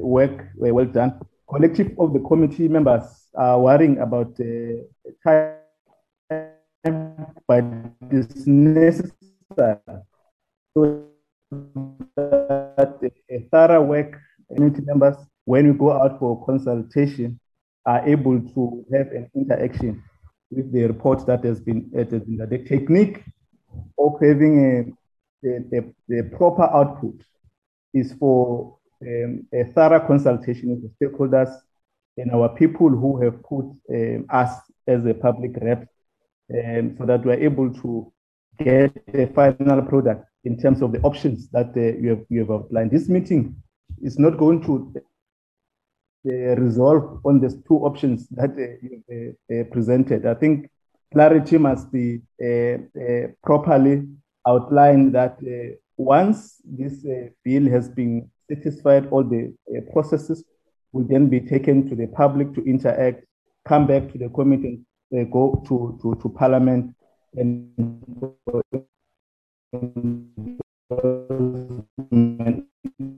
at that point,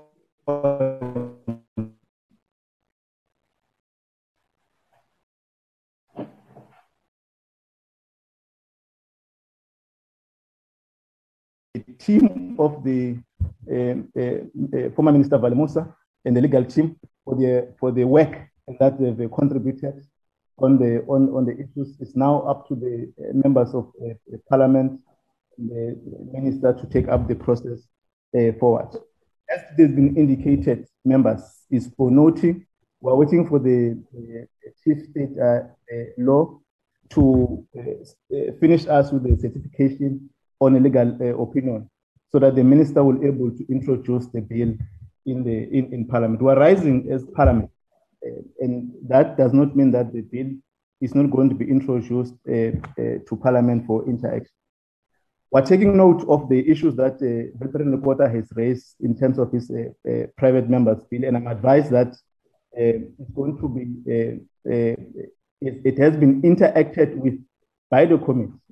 It was presented in a committee for noting, subjected to the consultation which will convene the workshop to be noting, and also subjected to the process that the Minister has outlined in terms of consultation process and sorting advisory on how we must consolidate this response to the Constitutional Court judgment process. We'll schedule this process in January 2021. Once the committee and the legal team of Parliament, once they receive the process from the certification of opinion, will then able to develop a roadmap in terms of how we're going to interact for public participation and attempt to meet the deadline of the Constitutional Court judgment. We are resolved that we have to meet the Constitutional Court judgment deadline, and will then be informed by the process and the roadmap that has been given. You are going to take this conversation of the presentation, as Honorable Lizelle has indicated, to your constituencies, the parties, and the stakeholders for a proper interaction and able to interface with the two options that have been outlined. In that, on that note, we are going to end the meeting, and we thank the Minister for taking time with all the team that you had appointed to assist in the cabinet to be able to give us a draft that will be able to with our people of South Africa, as we deepen and consolidate our democracy. I want to end this meeting and thank everybody. Chairperson, I'm sorry. There was an issue of minutes, if we are going to adopt them on the agenda. We're trying to end the item, Mr. Matonsi, and invite you. I want to thank members for their contribution to these issues, and we are resolved that we'll take it back to our constituency platforms and interact and get proper guidance on how we're going to interact with our people, and come back to the committee for the matter to be considered and be subjected to the parliamentary process. We're standing off this item. Thank you, Minister and your team, and the IEC chairperson and your team, and all stakeholders invited. Mr. Matonsi? Yes, Chairperson. Yes. Yeah, I was saying, no, I did send set of minutes to members for adoption for today. So if we can go through them and then we adopt them. Okay, can we release the minister and the team and all those who have been invited? Mr. Matonsi?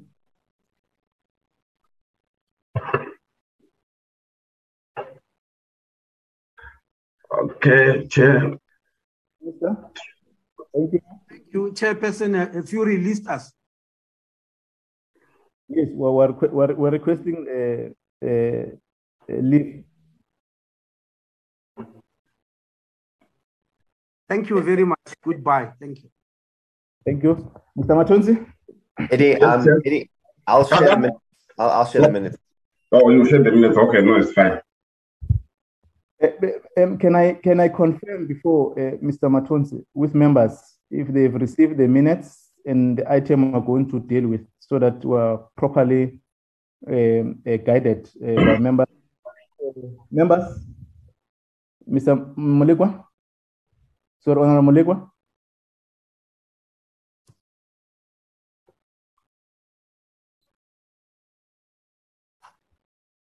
Honorable Ross?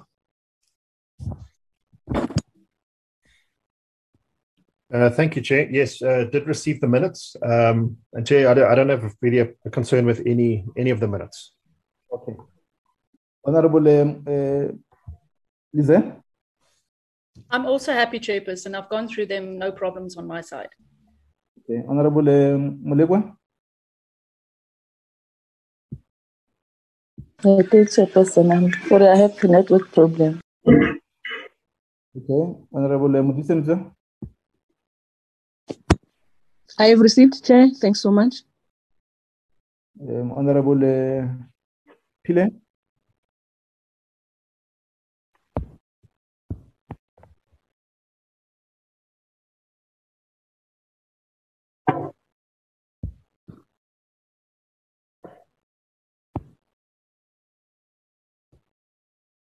Okay. Yeah. Honorable Adams, sorry, Mr. Adams and Mr. Matonsi, that is the attitude towards the appreciation of the minutes that has been circulated to members. How do you want us to run them? Chairperson, I'm thinking that since most members receive the minutes, they don't have problems. So Adam can just share each minute and then we can just immediately adopt, unless if there's anything that a member will want to change, so that it will be quicker. Okay. It appears members, I've read through the minutes and they are happy with the minutes. We may do that process, but if something comes up, we can amend with so we can adopt on amendments if there need to be correction on the minute. But I think I'm getting a sense that members are fine with the minutes. Okay, so then, Chairperson, we have the minutes of the 30 July 2021. We just need a mover and an adopter and a seconder.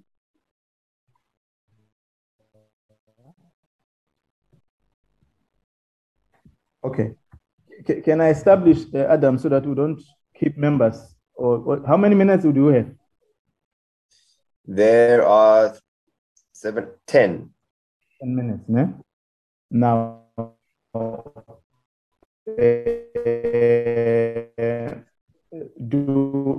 is it correct to note all of them and adopt all of them at once, or we need to do it as per minute? Chairperson, I'll suggest that it just opens, and then if there's no change, then we, like this one, we just ask for a mover and a second, and then we'll go to the next one. Okay, no, thank you We very don't much. have to go page by page. Oh, thank you very much. There's a minute here, members, 30 July 2021, for consideration.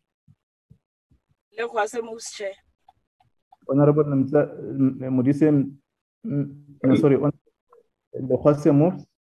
Seconder? Seconded, Chairperson. Seconded, Honorable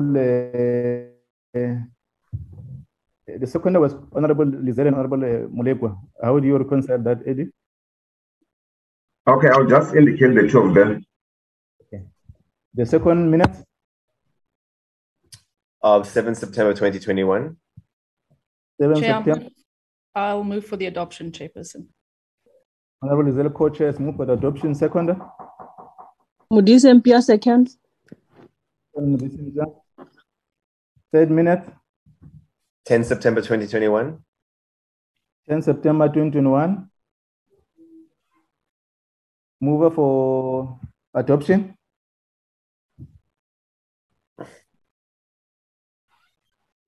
I move, Chair. Honorable Lopato, move for adoption. Seconder to the motion.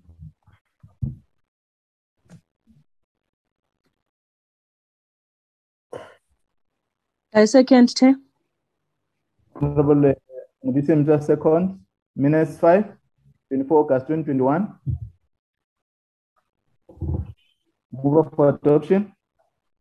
Modise Mpia moves. Modise move. Seconder to the mover. Mulekwa, seconded, Chairperson. Mulekwa, second. Minutes 6, 17 August 2021.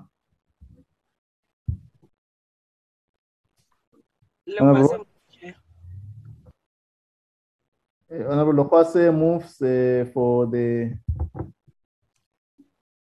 seconder to the mover of adoption.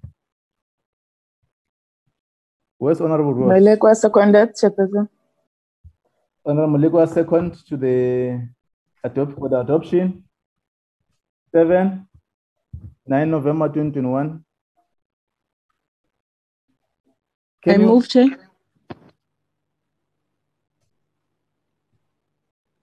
Honorable Modise Mpia, move for adoption. Seconder. It's minutes number 7, yeah.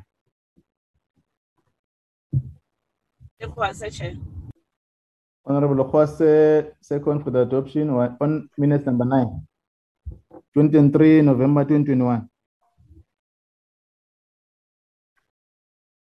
Chair, I move for the adoption. Honorable Ruas, move for the adoption. I will second, Chairperson. Honorable Lizelle, second for minutes number 9. The last minutes, 30 November 2021. Oh, there's one more, Chairperson, sorry. Oh, it's 11 minutes. Yeah. 30 2021.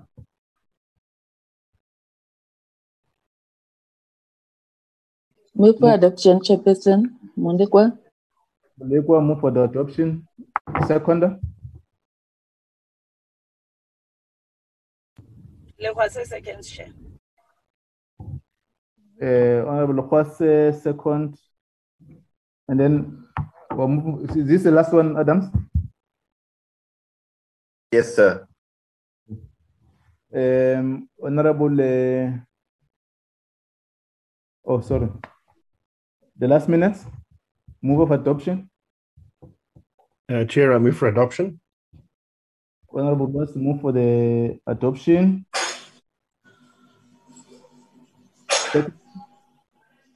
Mulekwa, seconded, Chairperson. No, Mulekwa, second for adoption. So the minutes are adopted by the committee. Yes. Mr. Adams and Mr. Matonsi, we have now adopted all the minutes for the committee. There's two issues, Mr. Matonsi. I'm sure you want to liaise with the committee, or you'll subject them to the MENCO. One is on the program of the committee for next year, and I'm sure that is the last meeting of the committee today. Yes, Chair. You will highlight that. The members will comment. Then we will close. Last week we were presenting the report of government printing works, and we're listening carefully to all of us who contributed to that debate. We must make sure that the issues that were raised by all members, Mr. Matonsi, you must able to get them to, with the Adams, craft them, because it will assist us to strengthen the oversight work and accountability in the government printing. It does not necessarily assist to lament without action. So we must get all the issues that were raised by all the members, and I must appreciate for the contribution and the collective work you have done in adopting that report, all of us as a report of the committee. Mr. Matonsi? Eddie, you're muted. Chairperson, I did a draft program. I'm not sure if I should try to find it and then share it, or maybe you want me to send it to members. The draft program for next year. Okay, let's agree that we'll deal with it here to members before we send it for processing. But one area which I think you must consider is the report of the IEC on the local government election 2021. That is one critical item we must deal with. Secondly, we need to process the map that we just received now, the presentation.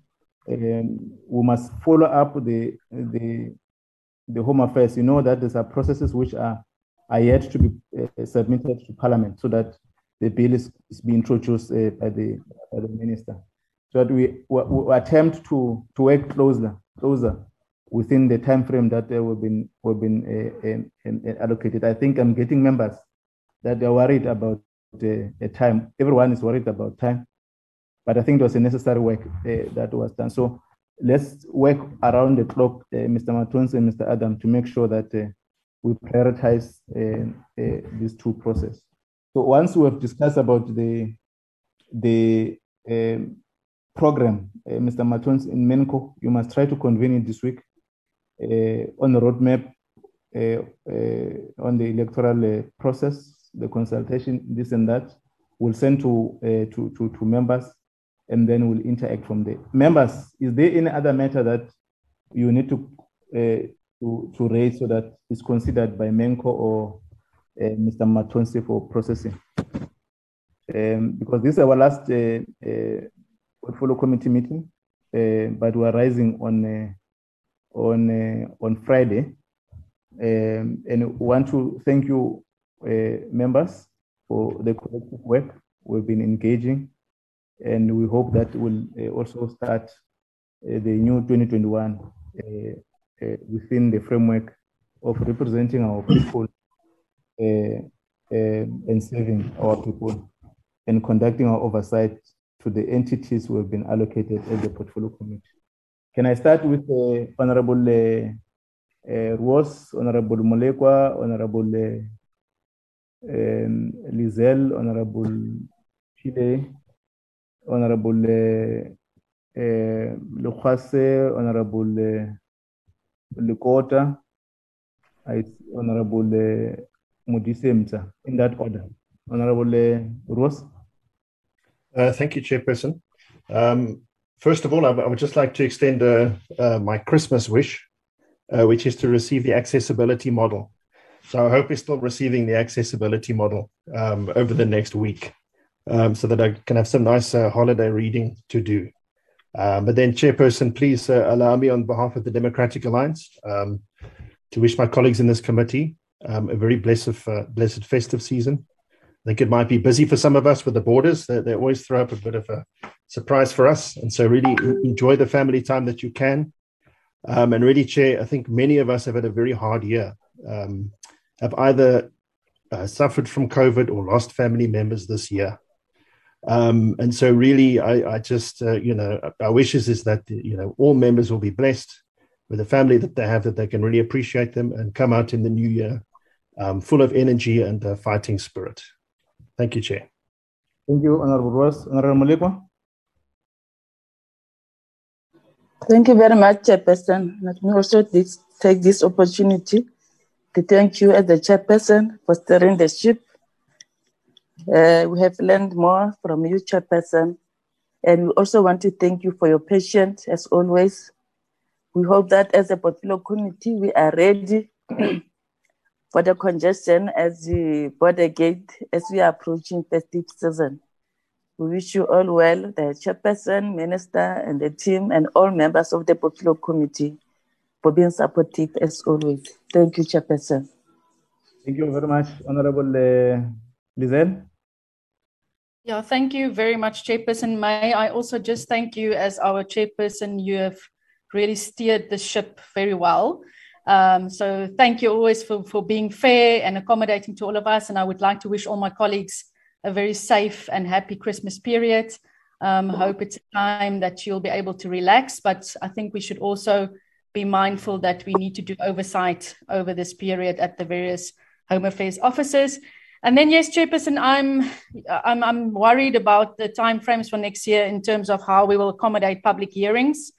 But I hope that we will be able to be mindful that, time is not on our side next year and that we will have to move with speed. But that being said, I wish you and your family and all our colleagues all the best. Stay safe and until we meet next year. Thank you, Chair. Thank you, Honorable Lizelle. Honorable Veteran Lakota. Okay, Chairperson, may I add my voice to the voice of the other members of the committee? We have gone through a very difficult year in which South Africans have lost very many people through the coronavirus. And many of us in Parliament, in political parties, we've lost many people, valuable people. The most recent being that of Ibrahim, with whom we saw years and years together on Robben Island in the first cabinet of the country, and somebody who was extremely dedicated to the people of our country, and so many others that one cannot mention at this time. But I want to thank also all of you in the committee, the dedication, the consistency with which everyone has performed. Thank you very, very much. May I wish you the best of Christmas, and please come back energized.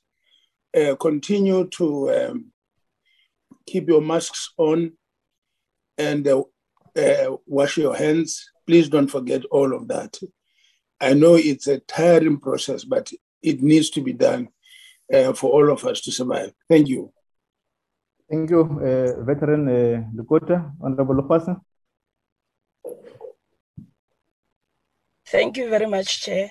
Let me also follow cue to say to honorable members, thanks for the time given and each and every lesson that we learned and the tolerance that we have amongst each other despite the political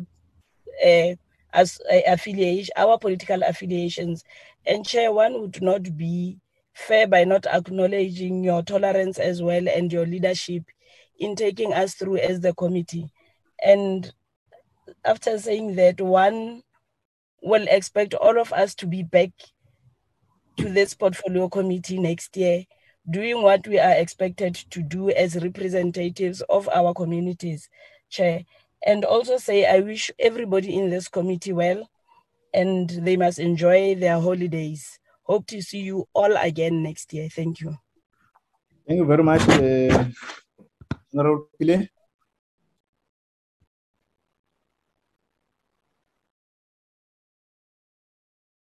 Honorable Pile. Honorable Mudisemta.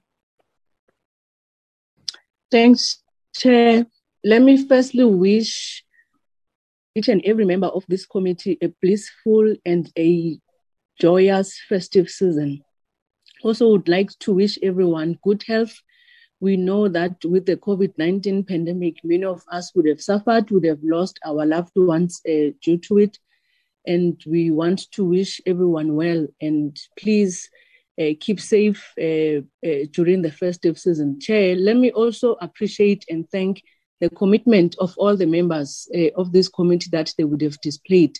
Indeed, it's been a very long and tough year, but we have prevailed as a committee. So I want to appreciate each and every one's members' participation and dedication to the work of this committee. We know that we come from different political parties, but the attitude and tolerance and patience and respect that would have displayed towards each other as members of this committee is very commendable. I want to wish everyone a very blissful, joyous festive season. And let me thank you also, Chair. I think members would have also indicated how we appreciate your guidance and your leadership, Chair. I think you have stayed this ship very well. Thank you so much, everyone. No, thanks, members, for your appreciation and thanking yourselves, because we all work as a collective. We have learned lessons of able to interact with the members. While continuing with the work displayed, good work displayed by Advocate Bongo Thomas when he was chairing the committee. So those ethical consultation with yourselves, we ought to maintain to serve our people. I want to thank Mr. Matonsi for always able to assist the committee sitting. It's because of your efforts that we are able to run the committee. Thanks, Mr. Adams, for the information and the guidance. Though sometimes we fight, they know Mr. Matonsi and Adams that we on the side we do have fights, but I must thank for your understanding, Mr. Shongwani, for your understanding and the contributions you are making with the team research unit. We must extend appreciation to Nandipa,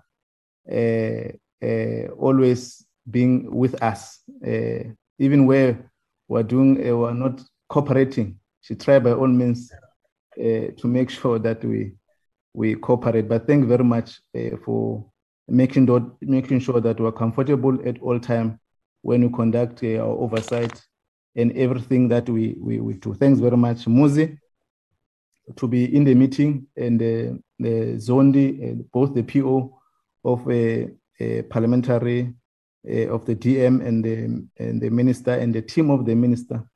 You must extend our appreciations to Minister, the DM, and the DG, and your entire component. The parliamentary staff for always guiding the committee. We can only manage the issues and able to be within the framework of the constitutional through yourselves, the legal team of the department, for always assisting us to deal with the of Parliament. When we're dealing with this subject of the electoral Concord judgment throughout the year, the chair and the team content advice were always interacting with the legal advisors, and at all times they've been available. Whatever time we call them, they're able to assist the committee, and we interact with the Home Affairs. Hence, today we've managed to bring this matter to the committee. I want to extend appreciation to Sowazi, who at all times assist with the notes of the chair and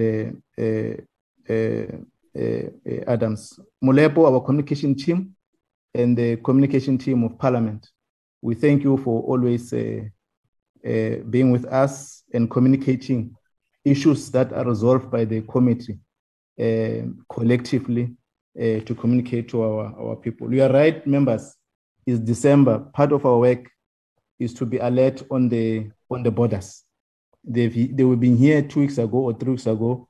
The new commissioner have presented a perfect framework in terms of going to mitigate some of the issues we have observed in the previous border issues. So we must keep alert, share notes amongst ourselves, but also able to complement and assist where possible in this festive. I also want to join to wish you a festive, good Christmas. There's been a hectic year. Veteran, you're correct. We've lost friends, family, members of parliament from all political parties, extended members of the community in our constituencies. We must continue to pay respect to them. But Central, we must continue to fight against the gender-based violence. We must go and assist, communicate awareness around this call of the gender-based violence.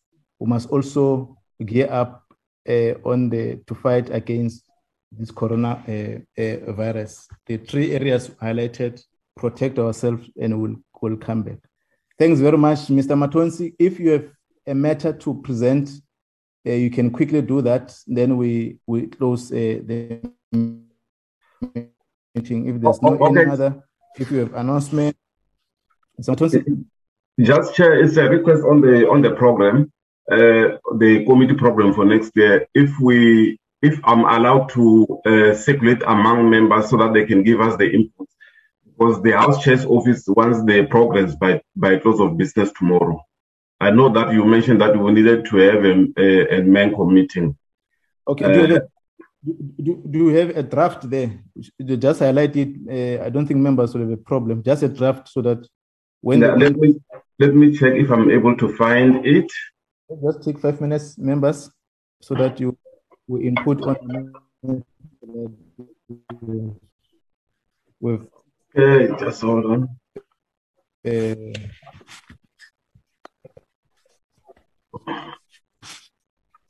Honorable Ruas.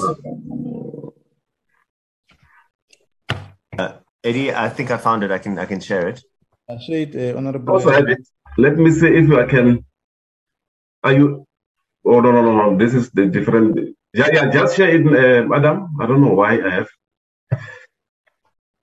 Yes, members. This is a draft program for next year. 2022. Yeah. 1st February.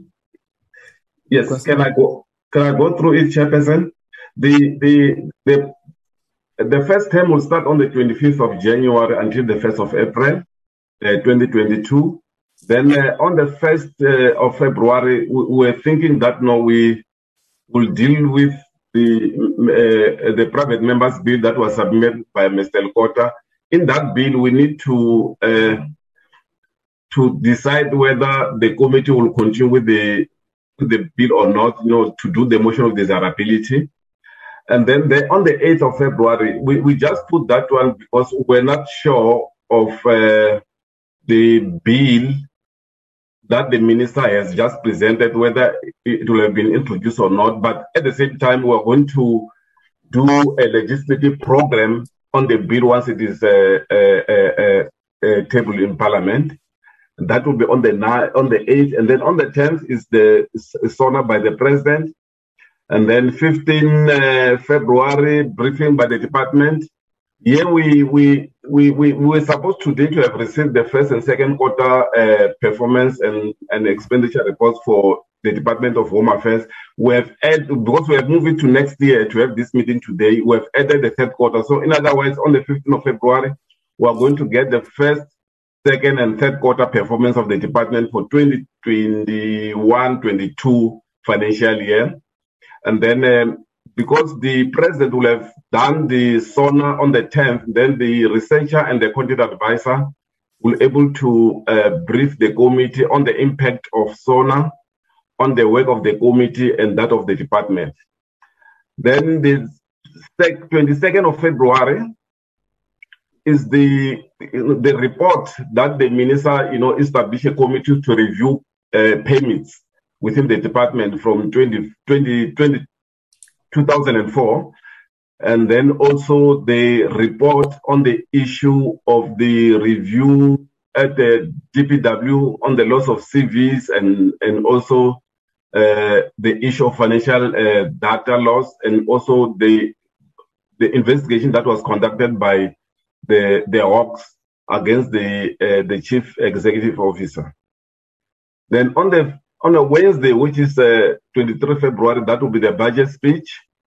Then on the 1st of March, and then we are the department, IEC, and government printing works based on the budget speech that will have been. Then they will brief us on their budget allocation for 2022-2023, and then on the 8th of March, then it will be an update on outstanding committee recommendation on BTRIPL and BTRIPL by the department. 15 March is the issue of Shepherd Bushiri, how we expect. You remember when last year we engaged with the minister, and then there was some investigation that were going to be done by the security cluster. And subsequent to that, there were officials within the department who were suspended. So we want to get an update on that as well. Then 22 March is the implementation of the one-stop border post at Bay Bridge, Libombo, Maseru, Fitzberg, and Oshuk ports of entry, and the implementation of the e-visa. Then the last meeting, these two reports were referred to the committee, I think last year. And then the Office of Institutions Supporting Democracy, they want us to just receive a briefing on them. They were done by the Commission for Gender Equality. So yeah, those will be our last meeting on the first term. So I know, Chairperson, you mentioned the issue of the report on the electoral election. I'm sorry. So Chair, we will be monitoring, because I won't know, because the IEC mentioned early next year. So I will have to communicate with the IEC on when that report will be tabled in Parliament, so that we can schedule it. Because if you look at this program, it's like a living document. So in other words, we can change it as time goes on to include urgent matters. So once the IEC table the report, and then we'll be able to schedule it, Chairperson. Thanks, that's all. Okay, thanks, members. This is the draft program. Mr. Matons, we must put the IEC report on the program. Okay. It can be, by the way, we have resolved as a committee that, remember there were a lot of issues came out in our last meeting when they were presenting their annual report. And there's a resolve by the committee that we're going to receive that on the dates as a matter of principle. The second matter on the roadmap on the electoral reform for consultation and so forth and so on. You must draft that, must align with the dates that we've been put there. Once you have drafted that, you will send in MENCO. Then after that circulate to members. It must indicate. We must work backwards from the 22nd of June. Backwards in terms of how we're going to deal with this matter. You must interface with the MUSI must assist us to be on the tour with the DG and the minister on the chief law advisor on the certification and other processes before. It will be appreciated that before the 15th of December this year, all the processes and the minister has introduced the bill to Parliament, considering that the committee will deal with the issues. Now we need to prioritize issues that are critical for the committee and our people. There was a point process at some point, Mr. Matons, that we're either meeting on Tuesday and Friday. You may need to consider that, or in one meeting, we can take two items. You know that this report of the investigation of this, what you call, there by GPW, which I see here you have indicated that. Members, can we just indicate some of the issues that you think they must consider? Then they'll send us the final product. Honorable Ross? Thank you, Jay. On first glance, we're quite happy with this. I think the one thing that we need to keep pushing is the war on queues. So I would recommend that sometime towards the end of that term that we have an update on that. Because I think in the previous financial year, we'd been given the indication it was a 2-year project, and then it turned around that it wasn't really going so well. And I think it's such a critical issue that we need to, at least once a quarter, have that discussion and make sure that everything is on track. Okay. Thank you, Chair. Thank you, Honorable Lekhwase. Thank you very much, Chair. I think everything is in order, but I request that AG finds a space where we can deal with tracking our resolutions that have been taken to say whether we're making progress or not, what have been resolved on and what have not been resolved on, and what needs to be followed up. Thank you, Chair. Okay, thank you, Honorable Muleko. Thank you very much, Chairperson. I don't have a comment. I'm happy with the program, with the amendment that has been made. Thank you. Thank you, Honorable Pile. Chair, for me, it's the elections which should be priority, a report on the local government elections, and then perhaps a specific look at the smart offices. Remember, we've requested that we get an update in terms of smart offices and where we are and how we're going to proceed. Thank you. Okay, Veteran Lukota.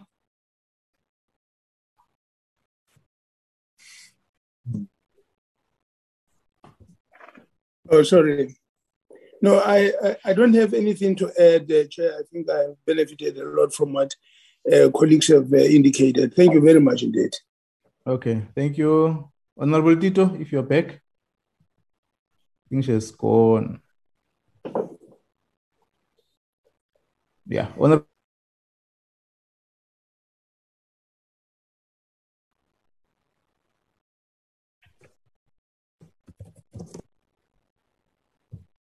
Okay. Honorable Mutise, and then we close the item. Mutise, thanks, Chair. Thanks, Chair. I think the committee would have also resolved that at the earliest convenient time, we need to do an oversight on the BMA. We know that in the past few weeks, we would have received a briefing with regard to that. So I don't see a reflection of the oversight with regard to BMA on the program. Also, Chair, we would also want to look into the GPW, as you would have responded, taking into consideration the past AG's report. So we also need to deal with it. So those are the two issues that I think in the first quarter also needs to be highlighted, Chair. Okay. Thank you. Chairperson? Yes, Honorable Lizanne. Yeah, I wanted to say maybe there where I wanted to just concur that I think when we asked the Minister to come and speak to us about the Shepherd Bashiri case, that we also, because it deals with immigration issues, that we then also get a briefing from the BMA and from the immigration unit, and as well as the work of the interministerial task team on the issues pertaining to the employment of foreign nationals in certain sectors, because work is being done there. So we need to maybe include it in that item. And I wanted to support Honourable Ruiz on the war on queues, but I see it's been included there on the 22nd of March. But otherwise, I'm happy. Okay, Mr. Matons, on two issues, you need to write a letter to the interim leadership that deals with the quotas of employment. I think the task team led by Minister Mzoli and Minister Ncesi, checked with the chair of the Labour, so that we propose you have a joint meeting, a committee meeting get a detailed brief. And I think all the comments that have been raised here, let's include them, and we'll then submit it to members in consideration. I don't think there's any other matter. Adams and Matonsi, members have contributed their issues, and then once you have consolidated, you'll including the issues of the war on queues, the oversight, the smart offices that have been, and I think also they will come clearly on the what Honorable Lokwase has raised, tracking of our work. You may raise it to the department to assist us with the responses, so that when you report on the responses based on what you have asked the department in terms of following up. Mr. Matonsi, I'm sure we're done now. Yeah, we're done. I just need some clarity, Chairperson, in regard to the oversight. One is that if we're going to be having a bill before us, the Electoral Act, it will be difficult to have that oversight approved because they give priority to processing legislation. Secondly, I just wanted clarity from Memo Dise in regard to oversight to BMA, because as far as I know, is the commissioner, the two deputy commissioners possible, and some support staff there. So I just wanted clarity. If we say oversight, where should we be going? Because I'm not sure if they've started, in terms of in the borders, or except coming out with some directions in how are they going to implement this. No, Mr. Matons, I think let's close it at that point. We've been oversight to the borders over time. I'm not sure why we are asking that question. No, she said the BMA, so I was a bit confused to conduct oversight to BMA. I'm assisting you to understand, to simplify the input. I don't want us to, we'll deal with that part, but I'm saying the matter of oversight as per what they've presented to the committee, we may need to consider in the year 2022. And on the tracking of we must also ask on the bills that must come to the committee. There are many bills that are sitting there by the office, and we've been promised that they will respond to us before end of the year. So, no any other matter, members. This is a draft. We'll rework on it with Mr. Matonsi and circulate it and submit it to where it must be submitted tomorrow. Thanks very much. The meeting stand adjourned. Thank you, Chair. Thanks, Chair. Goodbye, everybody. Thank you, Chairperson. Thank you, Chair. Bye. Thank you, Chairperson.